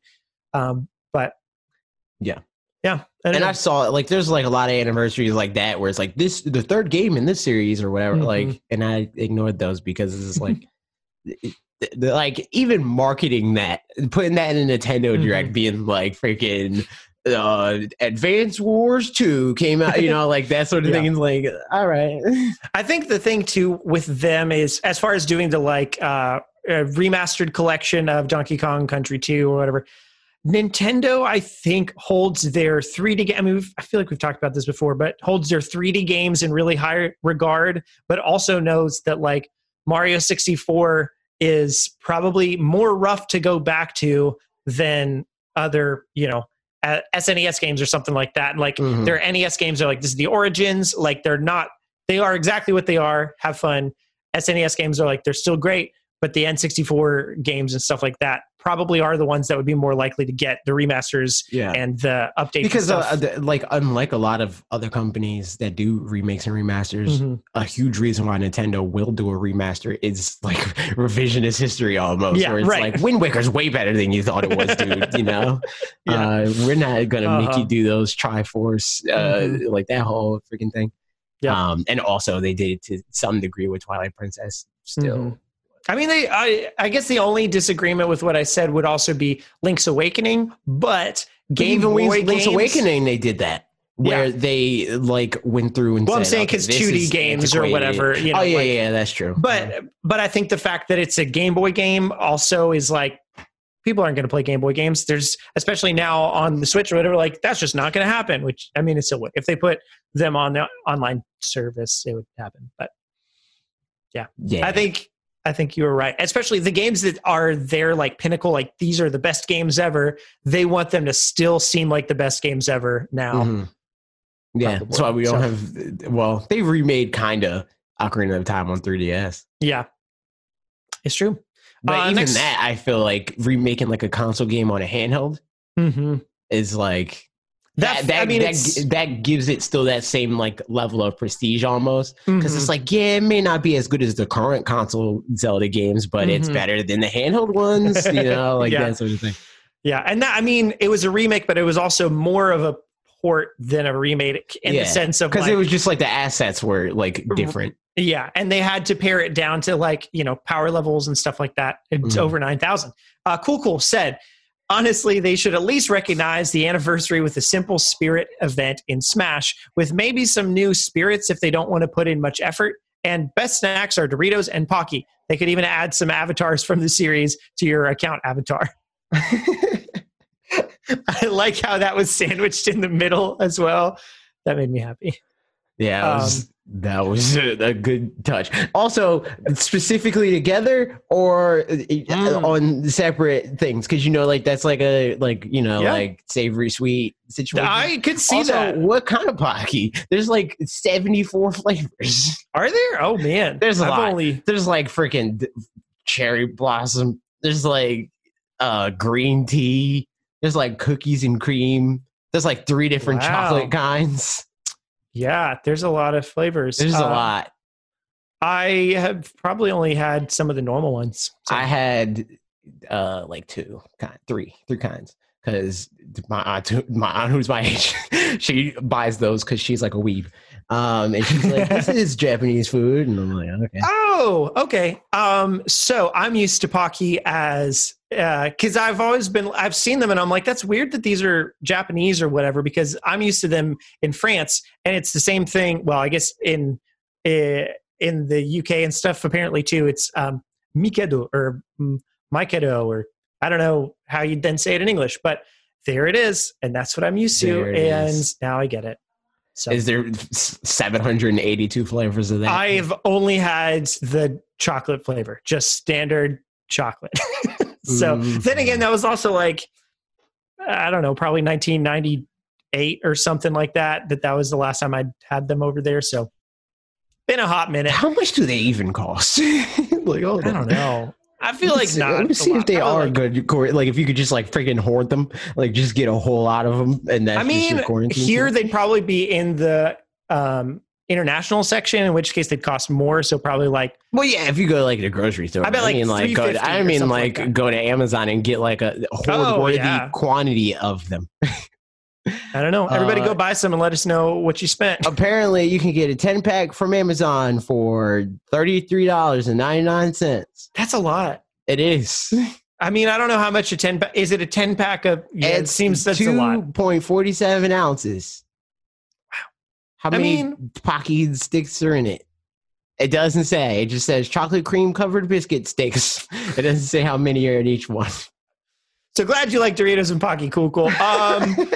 As far as recognizing the stuff in Smash, I think, that's a good, easy way to do those sorts of things. I think they probably do have to pick and choose when they want to, or even that they do, because they have so many anniversaries at this point, because they have so many IPs that really, I think a lot of times they, like we talked about last week, I think they think backwards about it. They're like, all right, let's, we got a whole bunch of games that we're working on right now, and these IP, and this anniversary is coming up. So let's try to squeeze in a few more games that we can start working on now. And by the time that game's done, I don't think they're like Donkey Kong turns 50 next year. Okay, that one they would. Yes. Yeah. They're not. They're like Kid Chris turns 32 next year. Let's do something, Or even being like, all right, man, we got half of our studios. They just wrapped up the projects. Let's decide what they work on next. All right, and 2023 is going to be this game's anniversary, so they need to start working on that now. Because otherwise that'd be all they already wanted to work on. Yeah, exactly. Yeah. So, but still, I think for the smaller ones, Smash stuff would be cool. That would be fun. Emperor Boo, Dr. Unknown says, press II to pay respects to the me. Oh, press E to pay respects to the Miis. They deserve so much more. I mean, it is II, but yeah. Look at that Miis. They like slowly pulled back on me, because for Wii it was like the Miis were all the rage, dude. They were all the Mii machine. And then they're like, man, Miis are hot. Everybody loves them. Let's do it again on Wii U and make the UI the Mii. And there's Miis all over the place. And then they were like, all right, we're not going to freaking put out that many games with Miis on here, but there's a few. And then on Switch, there's the Mii barely exists. It's barely a It's thing. your avatar if you want it to be, and that's pretty much it. And Smash Fighters. Yeah, it's like you can use them in Smash and Mario Kart. Which Mario Kart barely counts because it's a Wii U. Because it's a Wii U game. Yeah, so there's and Flip Wars or whatever. What is that game called? And I don't think they would have them. Yeah, you're right. It is Flip Wars. I don't think they would have them in Smash if it weren't for the Everybody's Here thing. Yeah, If that's like true. because they did everyone's here, so they've got to have them. But otherwise, I really don't think they'd be in there. Because Mii's were like banned in Smash 4. Yeah. So Also, they suck. Also, take them back out because most times when you see a Mii in Ultimate, is somebody else being toxic. So take them back out. Yep. What was I going to say? Oh yeah, if they wanted to lean into them on the Switch at all, they would have had an ARMS Mii fighter. That's my thought. That's my 2 cents. They do. Putting it in there. They do. What? With you? Like when you play ARMS? Oh, you mean like in ARMS? In ARMS. Game. That would look horrendous. Oh yeah, but I think that's what they would have done. Like that's the game that they would have put it in to be like, we're going in on Mii's, but you know, obviously it's not a thing. So yeah. There you go. Or Xenoblade Chronicles. I'm just kidding. That would be the worst. Okay. Next comment. Dag Juma says, I would like to see Sin and Punishment and Sin and Punishment Star Successor remaster since it's the 20th anniversary of the series. I never played that game. That's one of those games that was on like the Wii. That was like, this is a hardcore game. It's real cool. Yep. But I missed out on that game. Yep. And it was on, I think, Japanese N64 originally. I'm pretty sure. So, but I don't think it ever actually came over here. 100% wasn't going to play that there. You know? So, but no, that would be cool. And N64, not great. That would be a neat thing for them to do. Joe Schmo says, I don't know if it's actually an anniversary for the series, but I need a new Advanced Wars. I mean, it's possible. It's probably an anniversary of Intelligent one of the Systems isn't doing anything, dude. Yeah. They weren't working on Fire Emblem. You're just sitting there, freaking laid back in their fat cat chairs, barking orders at Koei Tecmo, being like, put this on, level 3, tighten it up. Dude. Level 3. And the last comment, Adrock99 says, Cryzen Golden Sun, Cryzen Fossil Fighters, Cryzen Star Fox, Cryzen F-Zero, Cryzen Chibi Robo. Okay. Never played Fossil Fighters. Yeah, I don't know a lot about it outside of the bit of research that I did for the video on missing franchises on the Switch. Yeah, that's I barely knew that it was a Nintendo franchise. Like Same. When that got announced or whatever, I was like, "Oh, this is like a weird." And granted, again, it was like this wasn't my job, Right. But when that came out, I was like a child, probably. I don't know how old was I when this game came out. I don't know. It was 2014, I think. So 6 years ago. So I wasn't. I mean, I was. Oh well, I'm just thinking of the Fossil Fighters on the 3DS. Oh, then no, I don't know. There was Fossil Fighters before that. But I mean the first one. And when that first got announced, I thought it was like a third party thing. Like I thought like freaking Capcom or something. Okay, the first one was 2008. Okay. Okay, yeah. So I was technically a child. I was in 8th grade. So that's a child. It is. Yeah, I was like, this game, who cares, dude? Chibi Robo, I played that. That game's cool. F-Zero, I'm down. Star Fox, I'm down. Golden Sun. Did someone say Golden Sun, maybe? I don't know about that one. I don't know. They can make that because Parker likes it, Yeah, I mean it's the 20th year. It's the 20th anniversary for Golden Sun as well. Honestly, because the first one came out. No, it's not. Next year it is because that first one came out in 2001. It was like Dark Dawn's anniversary or something like that. Dark Dawn's 10-year anniversary. Yeah, that's what I mean. That's what I'm saying. Like that was like one of the milestone anniversaries that like I was like, nah, I'm not putting this in the video. Like, yeah, the first one it seems like the Donkey Kong Country 2 sort of situation. Yeah. So I was like, nah. I was trying to remember if because I knew either Golden Sun 1 or 2, well, Golden Sun or Golden Sun The Lost Age came out in 2001, and the other was the year before or after, and it was 2001 and 2002. So next year, high hopes, y'all. Just highest of hopes for I don't have high hopes. I have dreams. But Mario Kart, not Mario Kart. When Mario Golf comes out next year, you know who to get mad at, Camelot. Exactly. Me? Is no, Camelot. They better not get mad at me now. They can get mad at you too. Yeah, they could. Because you got their hopes up and Camelot dashed them. So it was a team effort, Yep. Layup and a smackdown, whatever. Any last thoughts on your video, AJ? Anniversaries, they got missed. Yeah, man. Or they're going to. The year's not over yet, man. No, it's set in stone. You made a video about it. It's set in stone now. It's true. No, but that's actually the opposite of that. Well, then again, no, nope, that's not us. I know a lot of YouTubers that like when they make videos about this isn't going to happen, and then it happens. We're the opposite a lot of the times, where it's like this is definitely going to happen, and then people in the comments are like, this isn't going to happen, and then it happens. So maybe. So you should have made 10 I should have made the video anniversaries. saying that they are 1,000% going to celebrate. Yep. And they would have did it. Yep. And they'd all do them like next year, so the people are like, see, it didn't happen, and then it happens, and then it happens a little bit late, and it's like counts, I guess. Yep. Mm-hmm. So, all right, cool. Yeah, you guys left some comments on my video as well, and here we go. Let's do it. I gave just 7 ideas for games. They were silly and fun. Thank you everybody for contributing, and if everybody likes the video, we'll do more of those in the future because theoretically there's an endless supply of random ideas for things, so why not? Yeah, and then also it's like a pretty easy thing to like iterate on, to be like, oh, this one was one that you guys liked a lot, so let me flesh it out, you know, like let me make a full thing of like a full video just about freaking you know. I mean, I think that kind of stuff too, I made it too because I enjoy hearing that kind of stuff, like before directs, listening to like predictions and stuff. I always end up doing the safe predictions that I'm like, I think it will be this because of this reason or that reason. But my favorite are when, like, I don't know, John Cartwright on Game Explain or whatever, he'll just be like, it's going to be Mario, but in a submarine, and like make some random stuff up. And I'm like, that's just a good old time. So I do stuff like where I'm like, yo, I want this to happen, and it's usually based in like this is realistic. Like I don't really do stuff that's like off the wall crazy, like could never happen. It's usually like this makes sense in this game's universe. It makes sense that the fan base would like this thing. So maybe. Yep. So here's some ideas that you guys had. First up, Jeffrey McHugh has 7 ideas of his own. So we'll go through these. Nice. Number 1, survival horror duck hunt game involving alien base out in the wilderness. Yo, I'm down. And I freaking tweeted you duck hunt.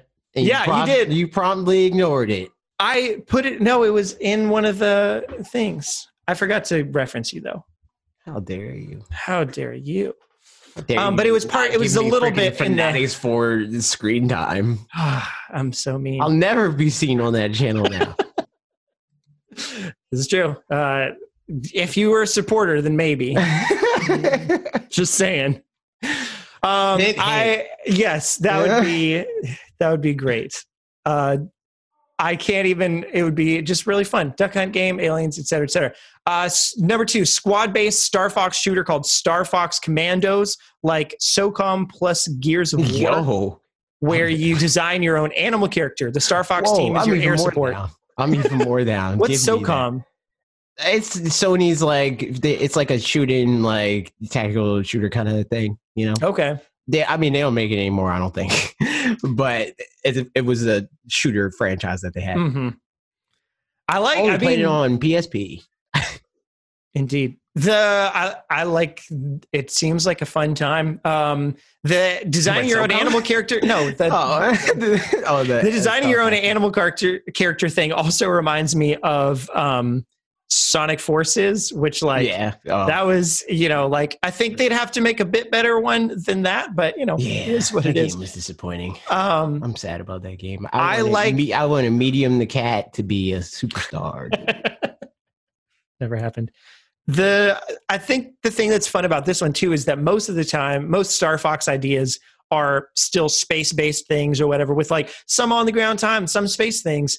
Whereas this, unless I really don't know what SOCOM is, so like maybe that has some. I mean, he said air support in this, so or like where I guess that in this scenario it would maybe that's like dropping bombs. Yeah, or something. It would be like Kill Streak sort of thing in like Call of Duty or whatever. Yep. So yeah. But yeah, could that's be a mix fun. of both, or just straight up being on the ground, which I'm down for. Yep, that would be just a cool time. Number 3, Eternal Darkness reboot. It's the most straightforward one on here. Number 4, they Commander tried Peach. that. Did you see that Kickstarter or whatever? It was like in the Wii U era. No, I didn't. It was, I don't remember what it was called, but it was like a spiritual successor to Eternal Darkness, and it was like going to be on Wii U and PC. Second But- Kickstarter for Eternal Darkness sequel ends far short of goal. Oh, no. Yeah, and they they did the Kickstarter and then they pulled it back because it was like, all right, this isn't going to reach it because this goal was like $3 million or something like that, and this was like way before like freaking Bloodstained and Yooka-Laylee, and you know, it looks like the first one was 1.35 million for the first one, and then their like, next one was 750,000, and they made less than half of that at 325,000. It's like, nah, man, I'm not paying that for a Kickstarter game in freaking 2014 or whatever. Yeah, it was 2013 even, so even worse. Yeah, like, yeah. Like the Kickstarter darling in those days was like Shovel Knight, right? Like, so like I'm going to pay this much money for this thing, you know? Like, no, I'm not doing that. But now maybe they do it now. Yeah. Nintendo still owns the IP, right? I think so. I guess so. It was probably just the developer that wasn't with Nintendo anymore. That's why they were doing like a spiritual successor rather than like a sequel. Right. Yeah. Nintendo owns the IP. Yep. Next one, Commander Peach. This is a turn-based game, turn-based strategy game where you control Peach commanding her army of toads to stop a Goomba invasion horde. It's high time Peach got a cool game. How dare you disrespect? He's got Super Princess Peach. Super Princess Peach. This even though that game is problematic and it will 1000% have like a freaking Polygon article or something. Yeah, right. Like this game is problematic and it freaking is, you know, it's got that whole thing. Yep. This seems like a good way to work around. To be fair, it is because it's all about her having mood swings and that's her power. but I feel like those articles would exaggerate it. Man. Yeah, right. Exactly. This seems like a fun time. I mean, it seems like this could even come out a little bit of the Mario plus Rabbids sort of thing, you know? Yeah. Like she's learned from that and now she's going to do this stuff. She's not letting freaking Rabid Peach have all the shine. What I want to know is this, honestly, this seems like a mobile game, and B, maybe not so much a turn-based strategy like Mario plus Rabbids, or maybe not even a turn-based game, more like an RTS, like a real-time strategy game, where the toads are like, you know, or like an Advance Wars type turn-based strategy game. Could be a lot of good things. Number 5, Waluigi's Heist, a stealth/action game starring Wario and Waluigi, where you sneak into places and accomplish missions, a la Splinter Cell. This 1000% would be called Wario's Heist if this game existed, because they're going to go with like who's the more marketable person, and it would probably Wario, unless you're just promoting it to memers, in which case then you name it Waluigi. Yeah. But I mean, Waluigi, honestly, as like a thief kind of guy, he's got the build for it. You know, if you're tall and lanky, you're stealing stuff. It's true. If you call him Bob a thief? Yeah, I am. There it is. Number 6. No, obviously. Number 6, DK's Story, a Donkey Kong's origin game that shows why he ended up opposing Mario in Donkey Kong Arcade, kidnapped by a scientist and drugged/experimented on, also showing his return to being a protagonist. I'm down. This is so good. Yes, please. Yeah. Anything that like feels like it leans into that's like almost creepypasta-ish. I mean, not, but like, you know, within that kind of like it's like expanded universe. It's like thing. Very like fan theory, or it's like based in the world, but like kind of aged up, you know? Because it's like that's where fan theories always skew. Like they always age up. Yeah. There's never like Pokemon fan theories that are just like, you know, like nice and wholesome. It's always like, and Pikachu died, you know? It's like, so that's very on brand. It is. And number 7, this one's for Sega. Though they should pass it to Image Informed Games or Team Cherry to make, a Sonic Metroidvania 2D, where he has his powers at the start, loses them and gains them back, plus new ones throughout the game, culminating in Supersonic versus Robotnik. Oh my goodness. And then he said that's like, the idea. You'd have to be slow Sonic for like 10% of the game at least, and I'm not down with that. That would be painful. Yeah. I mean, unless speed just isn't, you know, like maybe you just can't. Maybe your momentum keeps going through. Your momentum keeps going through. I don't know, but that would be interesting. I really do think, like, as I was thinking through it, Zelda kind of is Metroidvania in the first place. Yeah. Just 3D, like the way that you acquire the traditional ones. Breath of the Wild, obviously not so much, but the traditional ones, like there's not much. Breath of the Wild still kind of is Metroidvania because like the stamina system. Yeah, I'm more just mean but you don't really have item unlocks in the same kind of way that's like the necessary. Like, but you unlock stamina, which makes it easier to get to places. Yeah. I mean, it's true. You can just cheese it more so than you can in a traditional Metroidvania where it's like unless you like break the game. You can cheese.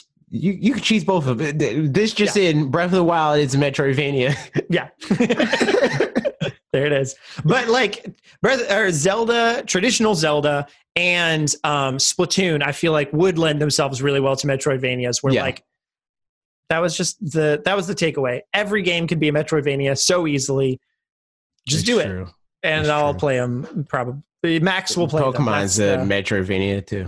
Pokemon's Metroidvania. You're so right. Here it is. And then he finished up by saying, that's the ideas kicking around in my head. I don't care if someone steals them as long as they get made and I play them, please. Yes, I'm with you. I'm down. We will also, I'd put money toward those Kickstarters. Seriously.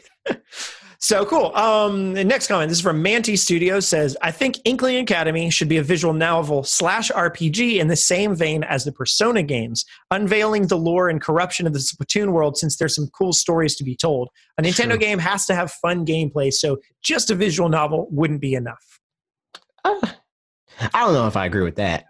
Especially if it was like a mobile thing, But if it was a console game, then I agree with that. I agree that like if they put it on console, that it should be like gameplay centric and then build the story around that. But I don't know if they need to focus as much on the gameplay on mobile because gameplay, let's be real, on mobile is going to be garbage compared to console games. Yeah. Yeah, I mean, I think with this too, like part of the thought experiment was not even what Nintendo would do, because in the thoughts of if they would do a visual novel for Splatoon, no, I don't think so. I don't think they want to get into the lore anymore than they probably have. Well, I don't know about that. They get pretty deep into the lore all the time in the games, but it's always like almost like. I can't ARG like where you gotta like dig for the lore. Like they don't like put it on a platter and say, here's the lore. It's like you gotta like kind of look into it and stuff. Yeah. Like how they had before the game came out, they were like releasing this whole thing of like freaking Callie or Marie, one of them. I don't remember which one was missing. But one of them is missing. So there it is. And then we got two more comments. Both of these are F-Zero themed. So Super Swirl 101 says, I've always said a GTA-like F-Zero game would work so well in the F-Zero universe. You can also keep the racing from the original with car chases or something, or entering in races. Yeah. That idea gets kicked around a lot. Yep. It kind of, and so I'll go into this next comment. This is from Matthew Kushner. Similar thoughts in some regards. F-Zero reboot. Classic F-Zero with what Nintendo makeover, or with that Nintendo makeover we all want. Basically, F-Zero racing has been made illegal due to its vicious nature. However, over a long period of time, the illegal racing became more popular than it was when it was legal. For an example story, they don't really matter that much at F-Zero. You can be a cop infiltrating the underground, racing under the old pseudonym Captain Falcon. Here's what's new to the series. Hold on, wait, before we do that, I like this idea because it's like a good like marketing thing for them where it's like, this is why F-Zero's been gone for so long. F-Zero racing was outlawed. Yeah. It is, yeah. It's especially like, I like how Splatoon and Animal Crossing, they're very like in-world marketing where like, anytime Nugami, right, comes out for Splatoon, he's like, I am Mr. Splatoon engineer. Yeah, from the research lab. Yeah, so it's like, here's what we're learning. Like, oh, who even knew that this is the way it is?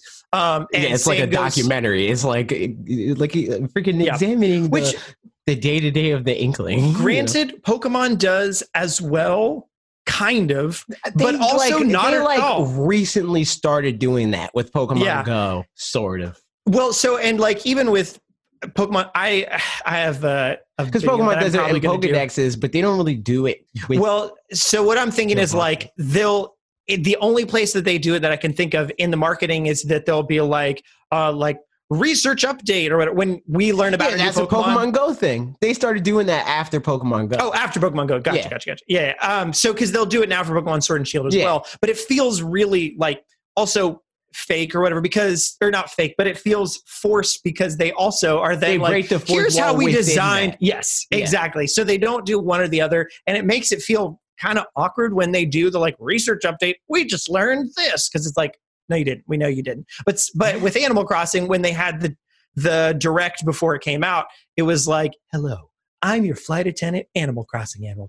Here's Animal Crossing, and like did a lot of that. I mean, they went beyond that, where it's like there's like lore within the marketing, where it's like Isabelle, didn't like she used to run the Twitter account, and then Tom Nook ran the Twitter account, and people were pissed. You were so mad.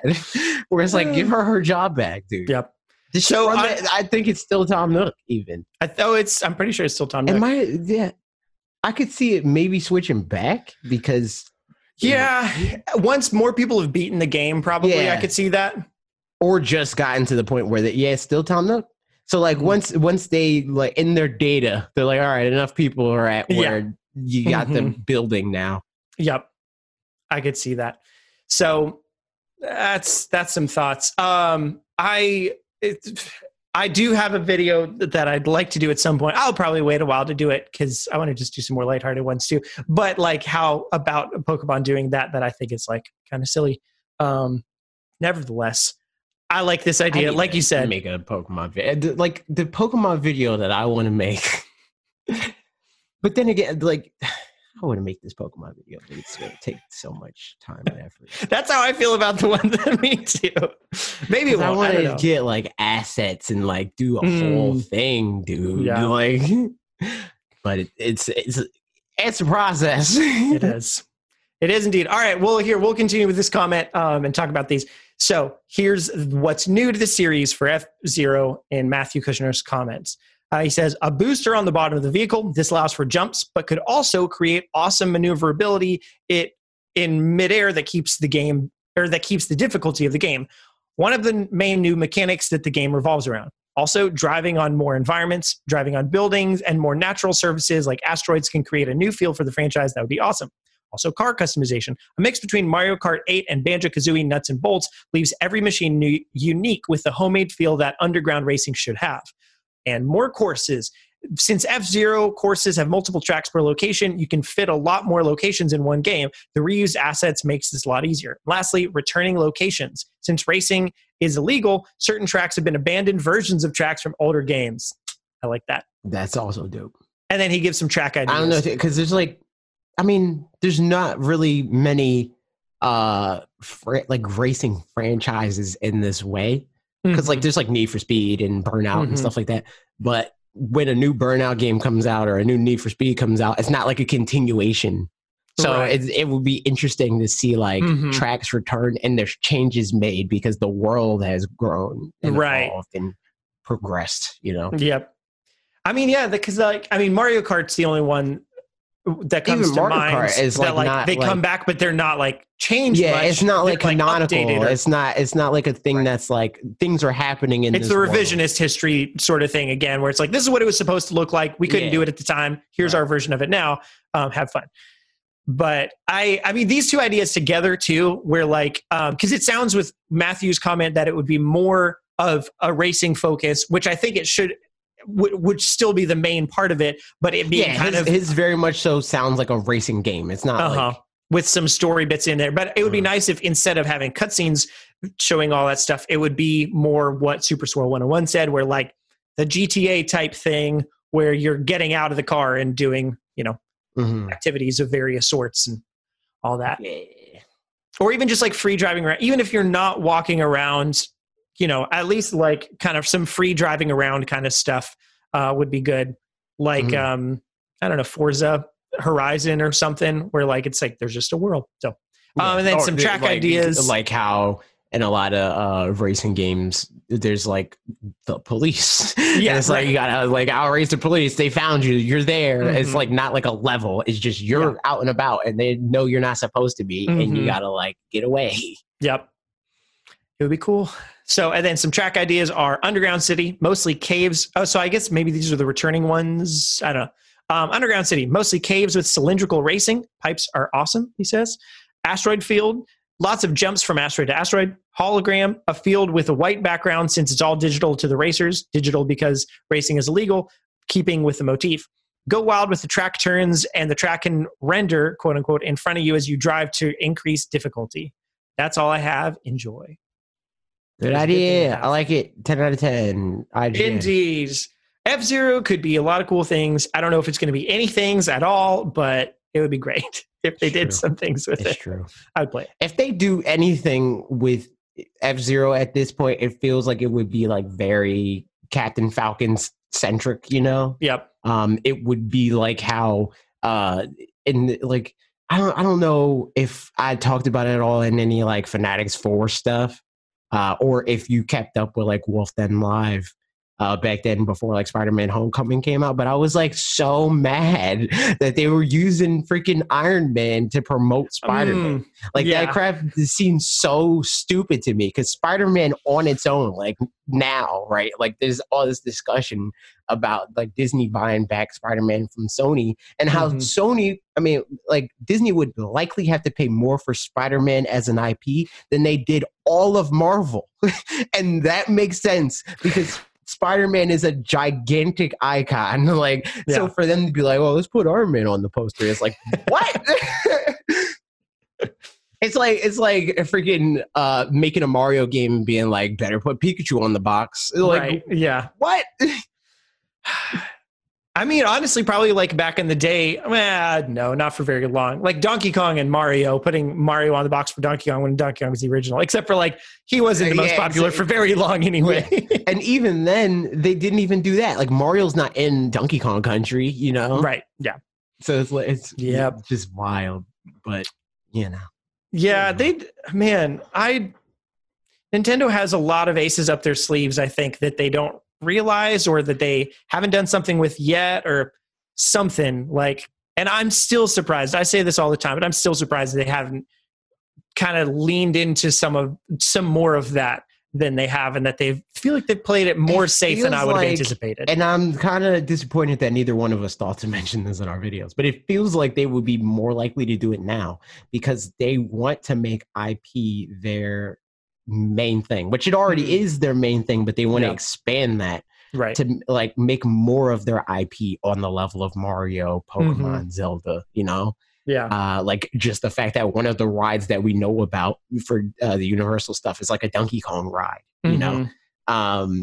For them to like do that with Kirby and like, you know, like to start from the top down, where it's like the ones that we still usually get games for, but not as frequently and not as big and like ambitious, you know? And go there, because like we have the major franchises, some of which people didn't even like, Animal Crossing, where Animal Crossing set out to be like, I'm going to be the best Animal Crossing. Kirby didn't do that. Donkey Kong still hasn't even been anything on Switch yet, you know. Yoshi didn't even really do that, where it's like, I'm going to be the best Yoshi game. I think that we're going to see more of that as they expand their IP outside. I'd be really curious gaming. Yeah, with that, I'd be curious to see if there's any IP that end up being, like right now, Castlevania is more outside of gaming than it is inside of gaming, where the show is, I mean, you know, as far as numbers or whatever, that's not necessarily the case, but as far as like new things that are happening, the show is the thing that's happening with Castlevania, and there's not game. I'd be curious if there would be any franchises that would end up having more of a life outside of games that Nintendo owns, and like not get as many games. I don't know that would end up being the case, but like, yeah, what if there's a Kirby show that takes off and then they're never going to make a ton of Kirby games. Yeah, or like make just not very many compared to how much other stuff there is, you know. It'd be interesting to see. I mean, it could very well be a thing where it's like, it's sort of in the way that they're like, we make games based on the hardware, you know, where it's like we didn't get a Star Fox game according to Miyamoto on the Wii because he couldn't think of a way to make Star Fox work on the Wii and be like a Star Fox game and use the Wii, you know. Maybe that's their approach now, where it's like maybe some of our IP are just better suited to like traditional media, like movies and shows and stuff, and not video games. That would be a very strange world to be in, but I could honestly see Nintendo do that. Yep. We are in a strange world, and you guys want to know what our thoughts are about this strange world. So you ask us questions, and then we answer them, and then here they are. Here's going to be those questions for us from you, just because we're all having fun. No other reason. Okay, starting at the top. From Twitter, Eric Henley asks, which national holiday is your favorite, and why is it now Bunny Day? Oh my God, I hate everything about that. I don't think I have a favorite holiday. I used to. Christmas used to be where it's at, dude. Mm-hmm. But now it's just like every holiday is an inconvenience. It's like, because like I probably have to work anyway, you know, like for the past couple years, my video has either been on like Christmas or my birthday or both or New Year's. If it's on Christmas, it's on New Year's. Yeah. So like a lot of stuff like that where it's like, oh, I have to make videos, but then people, and then, you know, it's like, I'd probably still say Christmas just because like, if I'm going to see my parents for a holiday, it would be Christmas, yeah. Probably. And like, yeah, just like getting together wise for those kinds of reasons.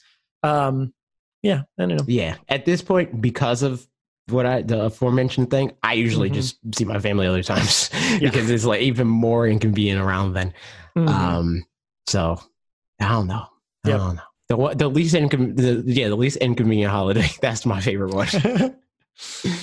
There it is. Kumo Games asks, where do you think Nintendo is going to draw the line when it comes to Switch Online emulation? N64, GameCube, Wii, Wii U? Switch Online specifically? Probably like N64, if that. I would say, I think where they would like draw the line would be I think like GameCube. The last thing. Whether or not they reached the line is a different question. So, okay, I'm saying like... Draw the line to me means the last thing that they would do, and they're done with specifically Switch Online emulation. I think GameCube to them still feels like something that they can monetize more and like just make a remake. Right. And N64 arguably is even still that. So maybe not even that. Maybe our like next places to go for Switch Online emulation is just their handhelds. Right. I could see them like going all the way up until DS and maybe even do DS. I definitely don't think Wii or Wii U. I think that's a given. No. Wii U because they're just porting the games. Wii because they would have to remaster the games because so many of them just wouldn't work the way you know they would have to retool everything and that wouldn't be worth it. But as far as GameCube goes, like there would be some. I think NES and SNES. There's no controller issues with any of that. It can all just work. N64, pretty much same deal for the most part. But GameCube is not the same situation for a little bit. I mean, it's mostly the same. It's the analog triggers. Straight up plug a GameCube controller into the that's true. I'd say GameCube is one where there would be a couple of games that they'd be like, how are we going to do this? Like, I don't know, Luigi's Mansion or something like that. They'd have to think about like, do we want to just put this on like it is or just not put it on? Or they could.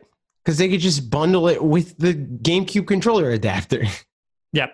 Well, I mean, within the Nintendo Switch Online. Oh, yeah. I don't know. Yeah. Because they'll also sell probably GameCube controllers like they did SNES ones. Exactly. I think for me, mentally, like that's where they would draw the line. I still don't know whether they're going to get up to that or not. Yeah. I think that they would definitely not do, well, not definitely, but I could see them not doing GameCube. I don't know if it's because of the controller. I just think that that's like the point in gaming where it's like, okay, this is the most similar to what we already have. And if this game came out today and it looks like a game that came out on Switch, it would be $60 and people would pay $60 for it. So I think that for that reason, they would be like, nah, let's just remaster them. Yeah. I definitely see N64 games coming to NSO. Yeah, same. Possibly this year, but also their SNES games are so slow coming out right now that like, man, I don't know anymore. And this is as much as they've promised technically at this point. So, you know, who's to say? But yeah. The fact that they were testing GameCube emulation on Switch, apparently, way back when. They were testing GameCube emulation on Wii U. Yeah, that's true. So, I don't know. In fact, my best pal, Reggie, he was talking about freaking Wii U was going to have GameCube emulation. like in Virtual Console. They were going to have GameCube games, and that never happened. And that was like one of the things. Like they like dual gamepad support that was supposed to happen. That never happened. Rip Wii U. There's a whole port on the Wii U. There's this port on the Wii U right here. They didn't do anything with that. What's it? Is it a charger port? Who knows? It probably has like some peripherals, like a freaking gun attachment thing that plugs into it, but it doesn't actually do anything. But weird. Like they never came out. Does it not like dock with that or something on a charger? No, not that I know of. Weird. It's so weird because this is the charger. The charger's up here. Oh, okay, yeah, sure enough. Goodness, so dumb. Rip Wii U.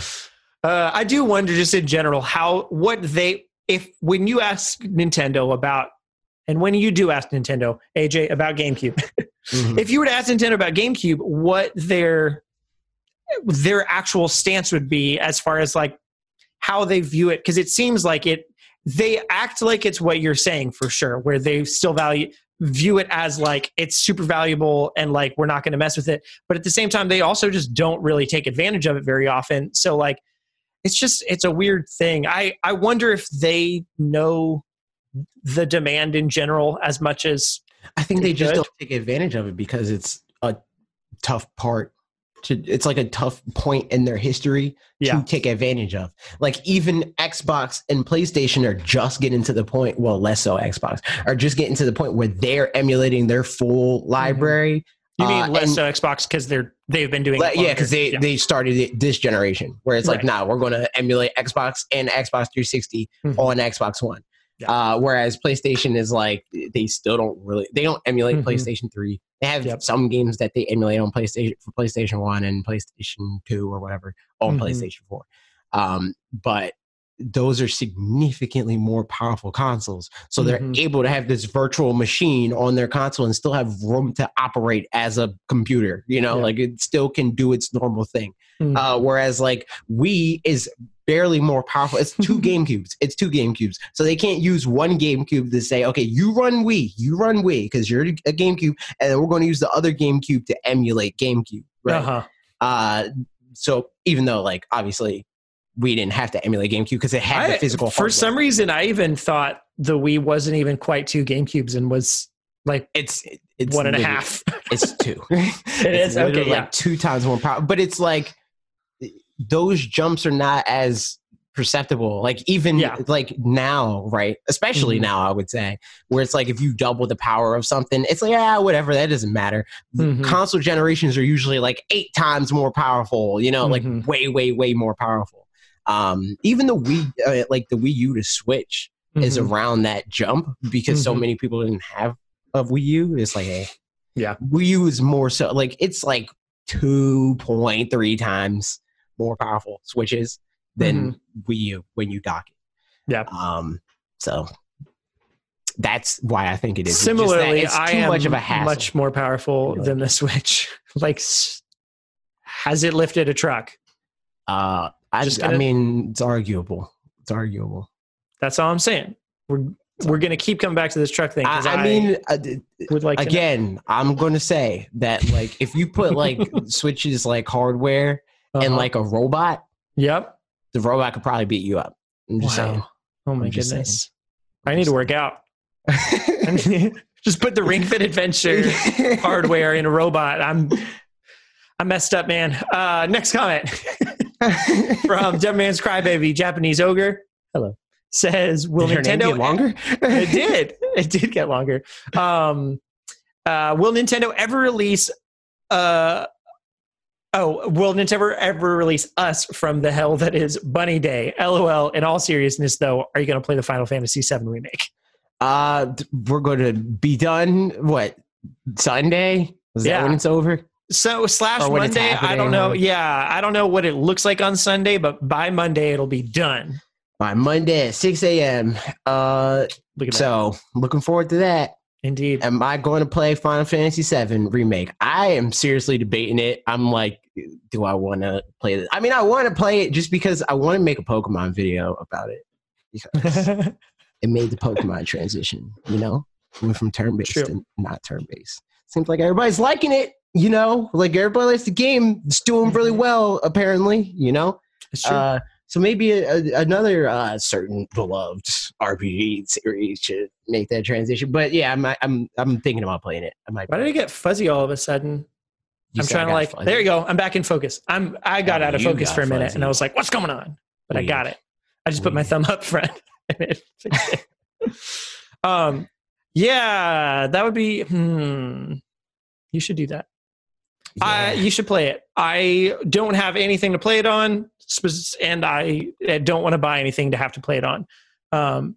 But if it is ever on the Switch in some form, fashion, whether cloud, whatever, then yes, I'll play it at that point. I get it. But no, I'm kind of like, the only thing that like made it a debate for me is that like for PlayStation, especially this game, and Xbox, I'd rather get physical just because I don't want to like freaking. Yeah.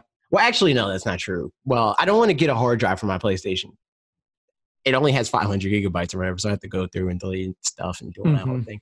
And then also, I don't want to spend like, and this is like first world problem stuff or whatever, but I don't want to spend like an hour downloading a 100 gigabyte game. Yeah. I don't want to do that. So that is also the thing that's like, do I want to like get it physically? And then also, I think Walmart usually has games for cheaper, but then I feel like it's like a whole thing. I might just download it. Knowing me, I'll like be rendering this podcast and I'll be done with all my Animal Crossing stuff. And I'm like, what do I even do? And then I'll freaking just buy it because of that. I mean, at some point, if you need to go out for groceries, go to Walmart. Or if somebody else goes out for groceries in your house, have them go out and just give them, however many, $50-something. Yeah. And be like.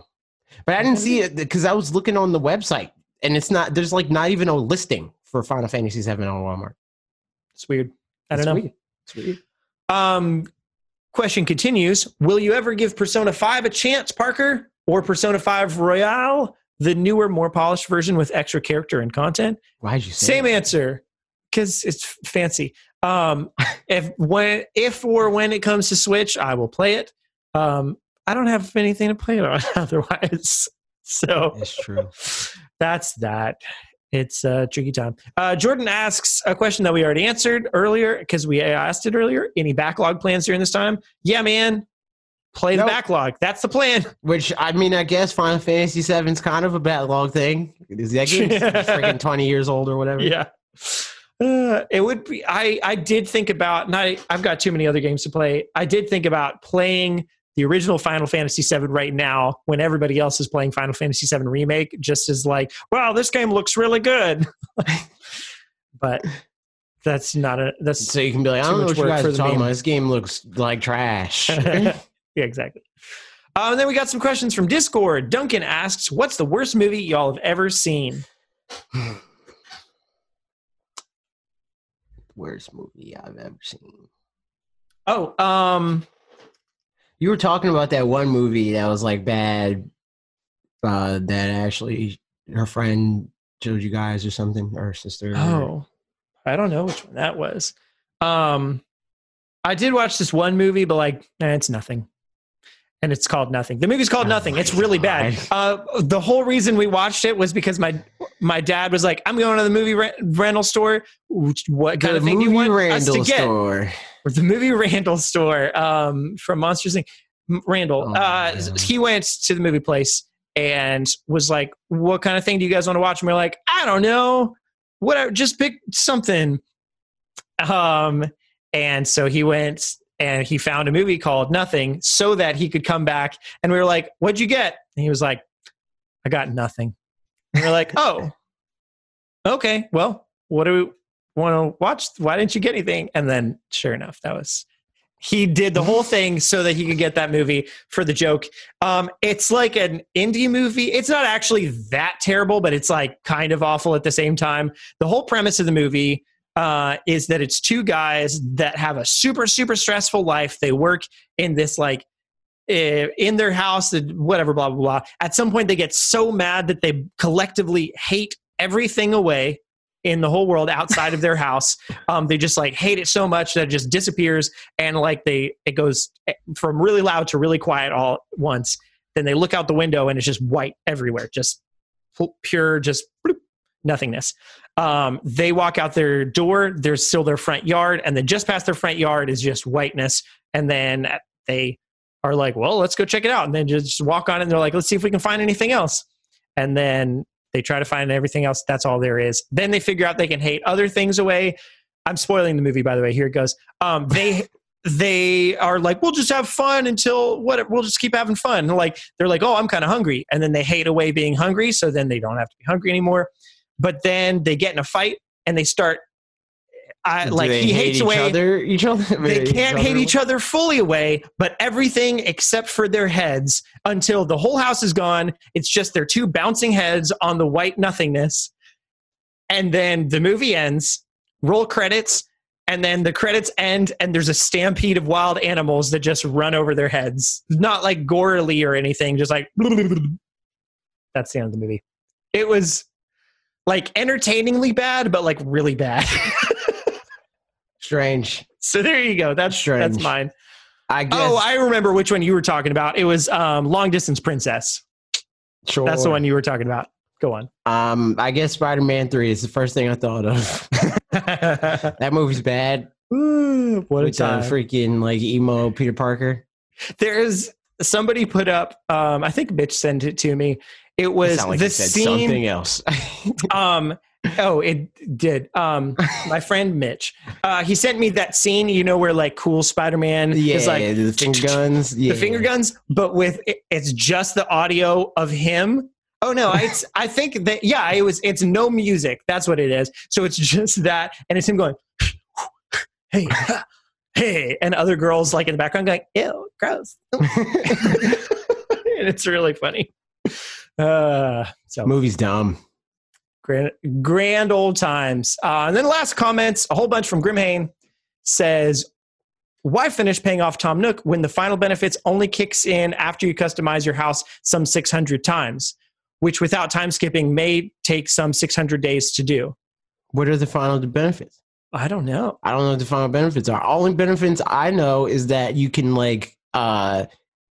customize your house an unlimited amount of times for free instead of paying the 10,000 bells or whatever. Oh, I don't care. Wow. Because that would be so many. Yeah. And also at some point your house is like, that's just the way I want it to look. Exactly. And that's what I did. Like before I got the last update, like the last freaking expansion, I was like, this is the expansion that I want. Like, this is what I want the outside of my house to look like. This is the roof I want. This is the like freaking siding I want. And this is the mailbox that I want. And I'm done. Like, I'm not giving you any more money. So like 600 times is so many. Okay. We had to look up with the final. Go for it.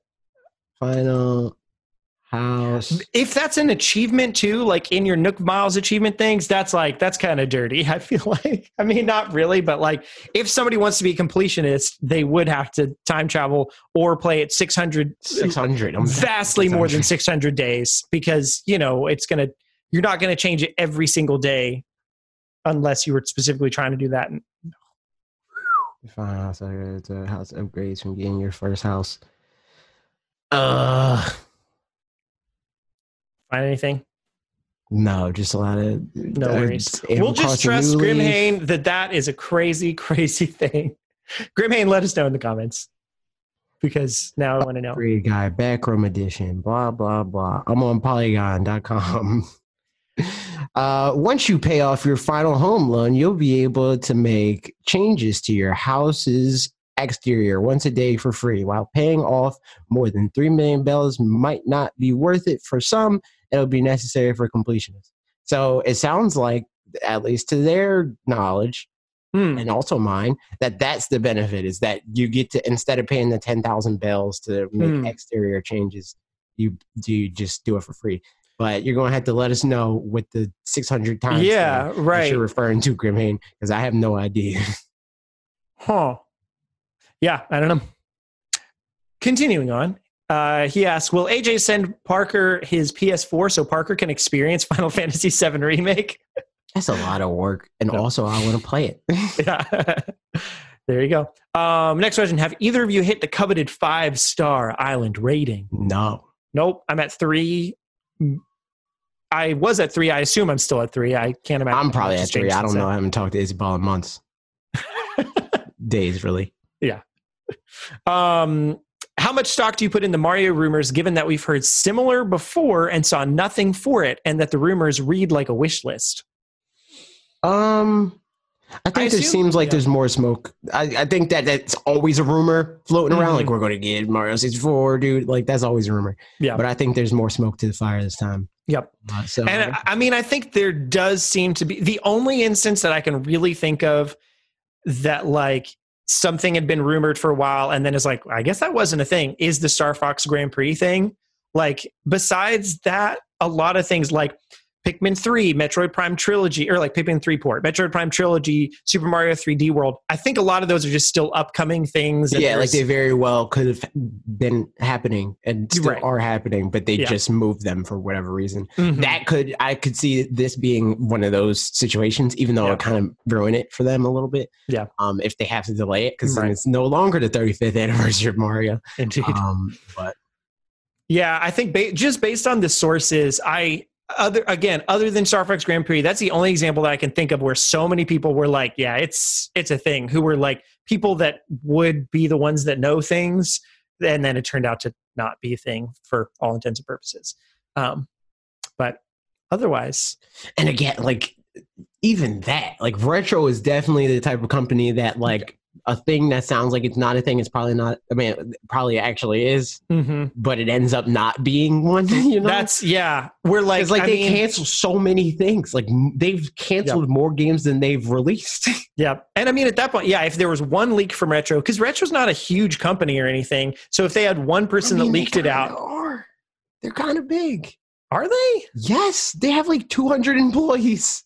Yeah, but like, as far as like numbers of people that can leak stuff out, 200 people isn't like, I mean, that's a lot of people. That's a lot of people.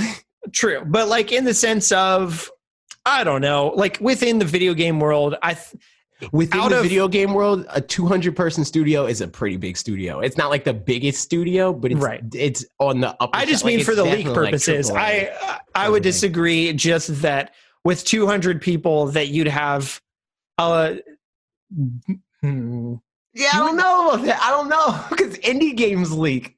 Yeah, I don't know. I don't know. I think, but yeah, it could definitely be a thing where they, like, one person leaked it out, and then that person, you know, it got shut up or whatever, and then they canceled the project. So hard to say. Come to think of it, less people work at Game Freak. I think Pokemon always leaks. I'm looking it up. Employees at Retro Studios. It looks from somewhere in here. Okay, the studio. Oh, well.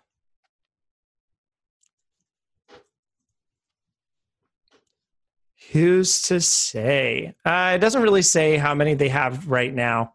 It peaked at 200, it says, but it had at some other point it says like 100-ish and some other stuff. But yeah, and they're doesn't really matter. Hiring significantly more people, so like they're pretty big. Yeah. So there you go. There's that stuff. We'll find out. We sure will. Mario stuff in Animal Crossing when? Around when they start announcing the Mario. I think that's probably how this stuff happens now in Animal Crossing, is that when they have something to cross promote with, they'll do it. Like with Xenoblade Chronicles 2 stuff in Breath of the Wild, or like with so many other things, they'll just cross-pollinate. And they, I mean, kind of are already with like the Animal Crossing with Pocket Camp cross promotion and that sort of thing. It's going to be like Splatoon, because Splatoon also did a lot of that, but Splatoon usually cross promoted with like other properties that are not video games. Well, it cross-promoted with video games too, with like the Pokemon Red versus Pokemon Blue Splatfest situation and all that. So yeah, I think it's going to follow a similar line of logic where it's like, is this a big enough deal? Does this align with our freaking brand enough? All right, cool. So I think Mario is one of those scenarios where it aligns with their brand and it's a big enough deal. This is true. And then we got two more questions from Grimhane.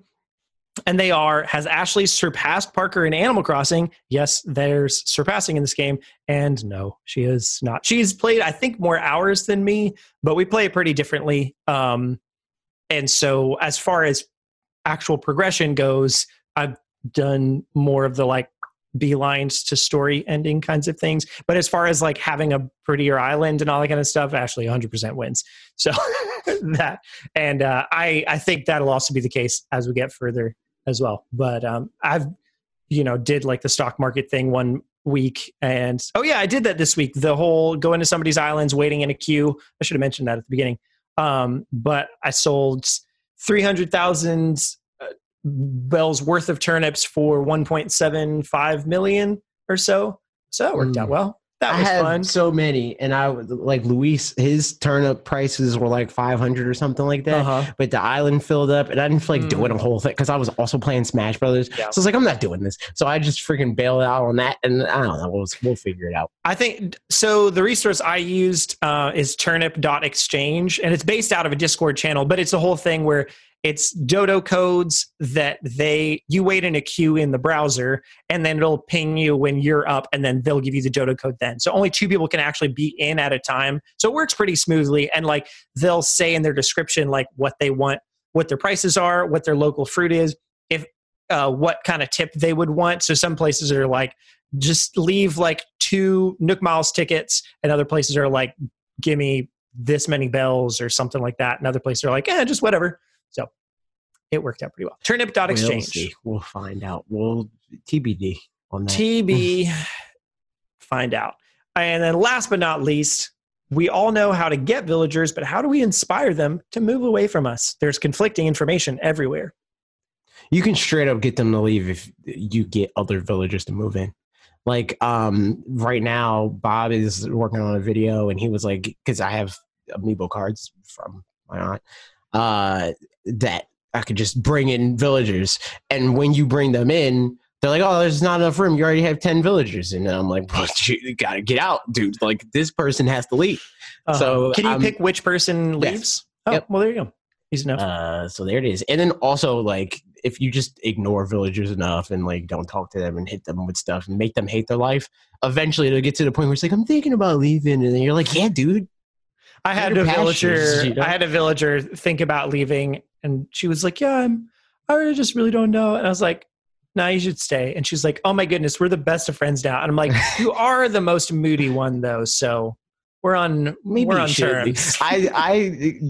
So the thing that happened to me was Bertha the hippo. She came up to me and she was like, "I think I want to leave." And I was like, "Nah, don't leave." And then another villager came and was like, "Oh, you don't have any space." And I was like, "You know what? Bertha said she wanted to leave, so she's got to go." Yep. She's got a better life for her somewhere else. Yeah. She just felt peer pressured. That's all. So Bertha got kicked out. I'm trying to freaking hold on. Wait, let me get it. It's right here somewhere. Where's I believe in you. Here she is. Here she is. It's a she. I'm getting her tomorrow. Nice. Meringue. Wow. Yeah. I've got 2 koalas on my island now, which is cool. Ew. No, YouTuber Peanut Butter Gamer. I don't know if you've seen him, but a lot of people listening / watching probably have. Sure. He made a video ranking the animal types. Oh. And he like put like the bears pretty low. Like the bears kind of look dumb. Like the best animal type in this game, IMO, is the wolves. Like they're the ones that look the coolest. And they have like the best balance. They have that Pikachu balance where it's like they're cute and also cool. I've got Chief on my island, and he's a wolf. Yeah, and he's pretty cool. There you go. I have 2 wolves. I have Vivian and Kyle. And Kyle's like, whoa, that's kind of crazy. My cousin's name is Kyle Vivian. So. Oh my god! True though, but he's kind of weird. Kyle's like has all the music stuff. Like he has like a freaking grand piano and like very electric jealous. Guitar. Crunch Over has given me some music stuff, and I appreciate it a lot. I've gotten a bunch of stuff from other people. Yo, Crunched Over freaking sent me a computer or something. Nice. I think he sent me no. He sent me he opened the doors to his island or whatever, and they were selling the influencer e-girl computer. Oh, girl. I bought one of those, and then I promptly bought like 5 more because Bob wanted one, and I had to finish the freaking Cute Boys room. Yep. Great time. It's very expensive. I mean, as with most things technology, you know, Computer's like 140,000 bells or something like that. And Yep. I just gave it to Bob for free. and you know, technology and streaming is expensive. So help us keeping the lights on by supporting and clicking that like button and sharing with your friendos. Yeah, and leaving a ranking and a review or a rating, I guess, on podcast services. True. And all that great old grand old stuff, you know? Mm-hmm. I do know. That's why I started saying it. I agree. Mm-hmm. Also, like, comment, subscribe for Natties 4. You know? Accurate. Also, follow us on Twitter.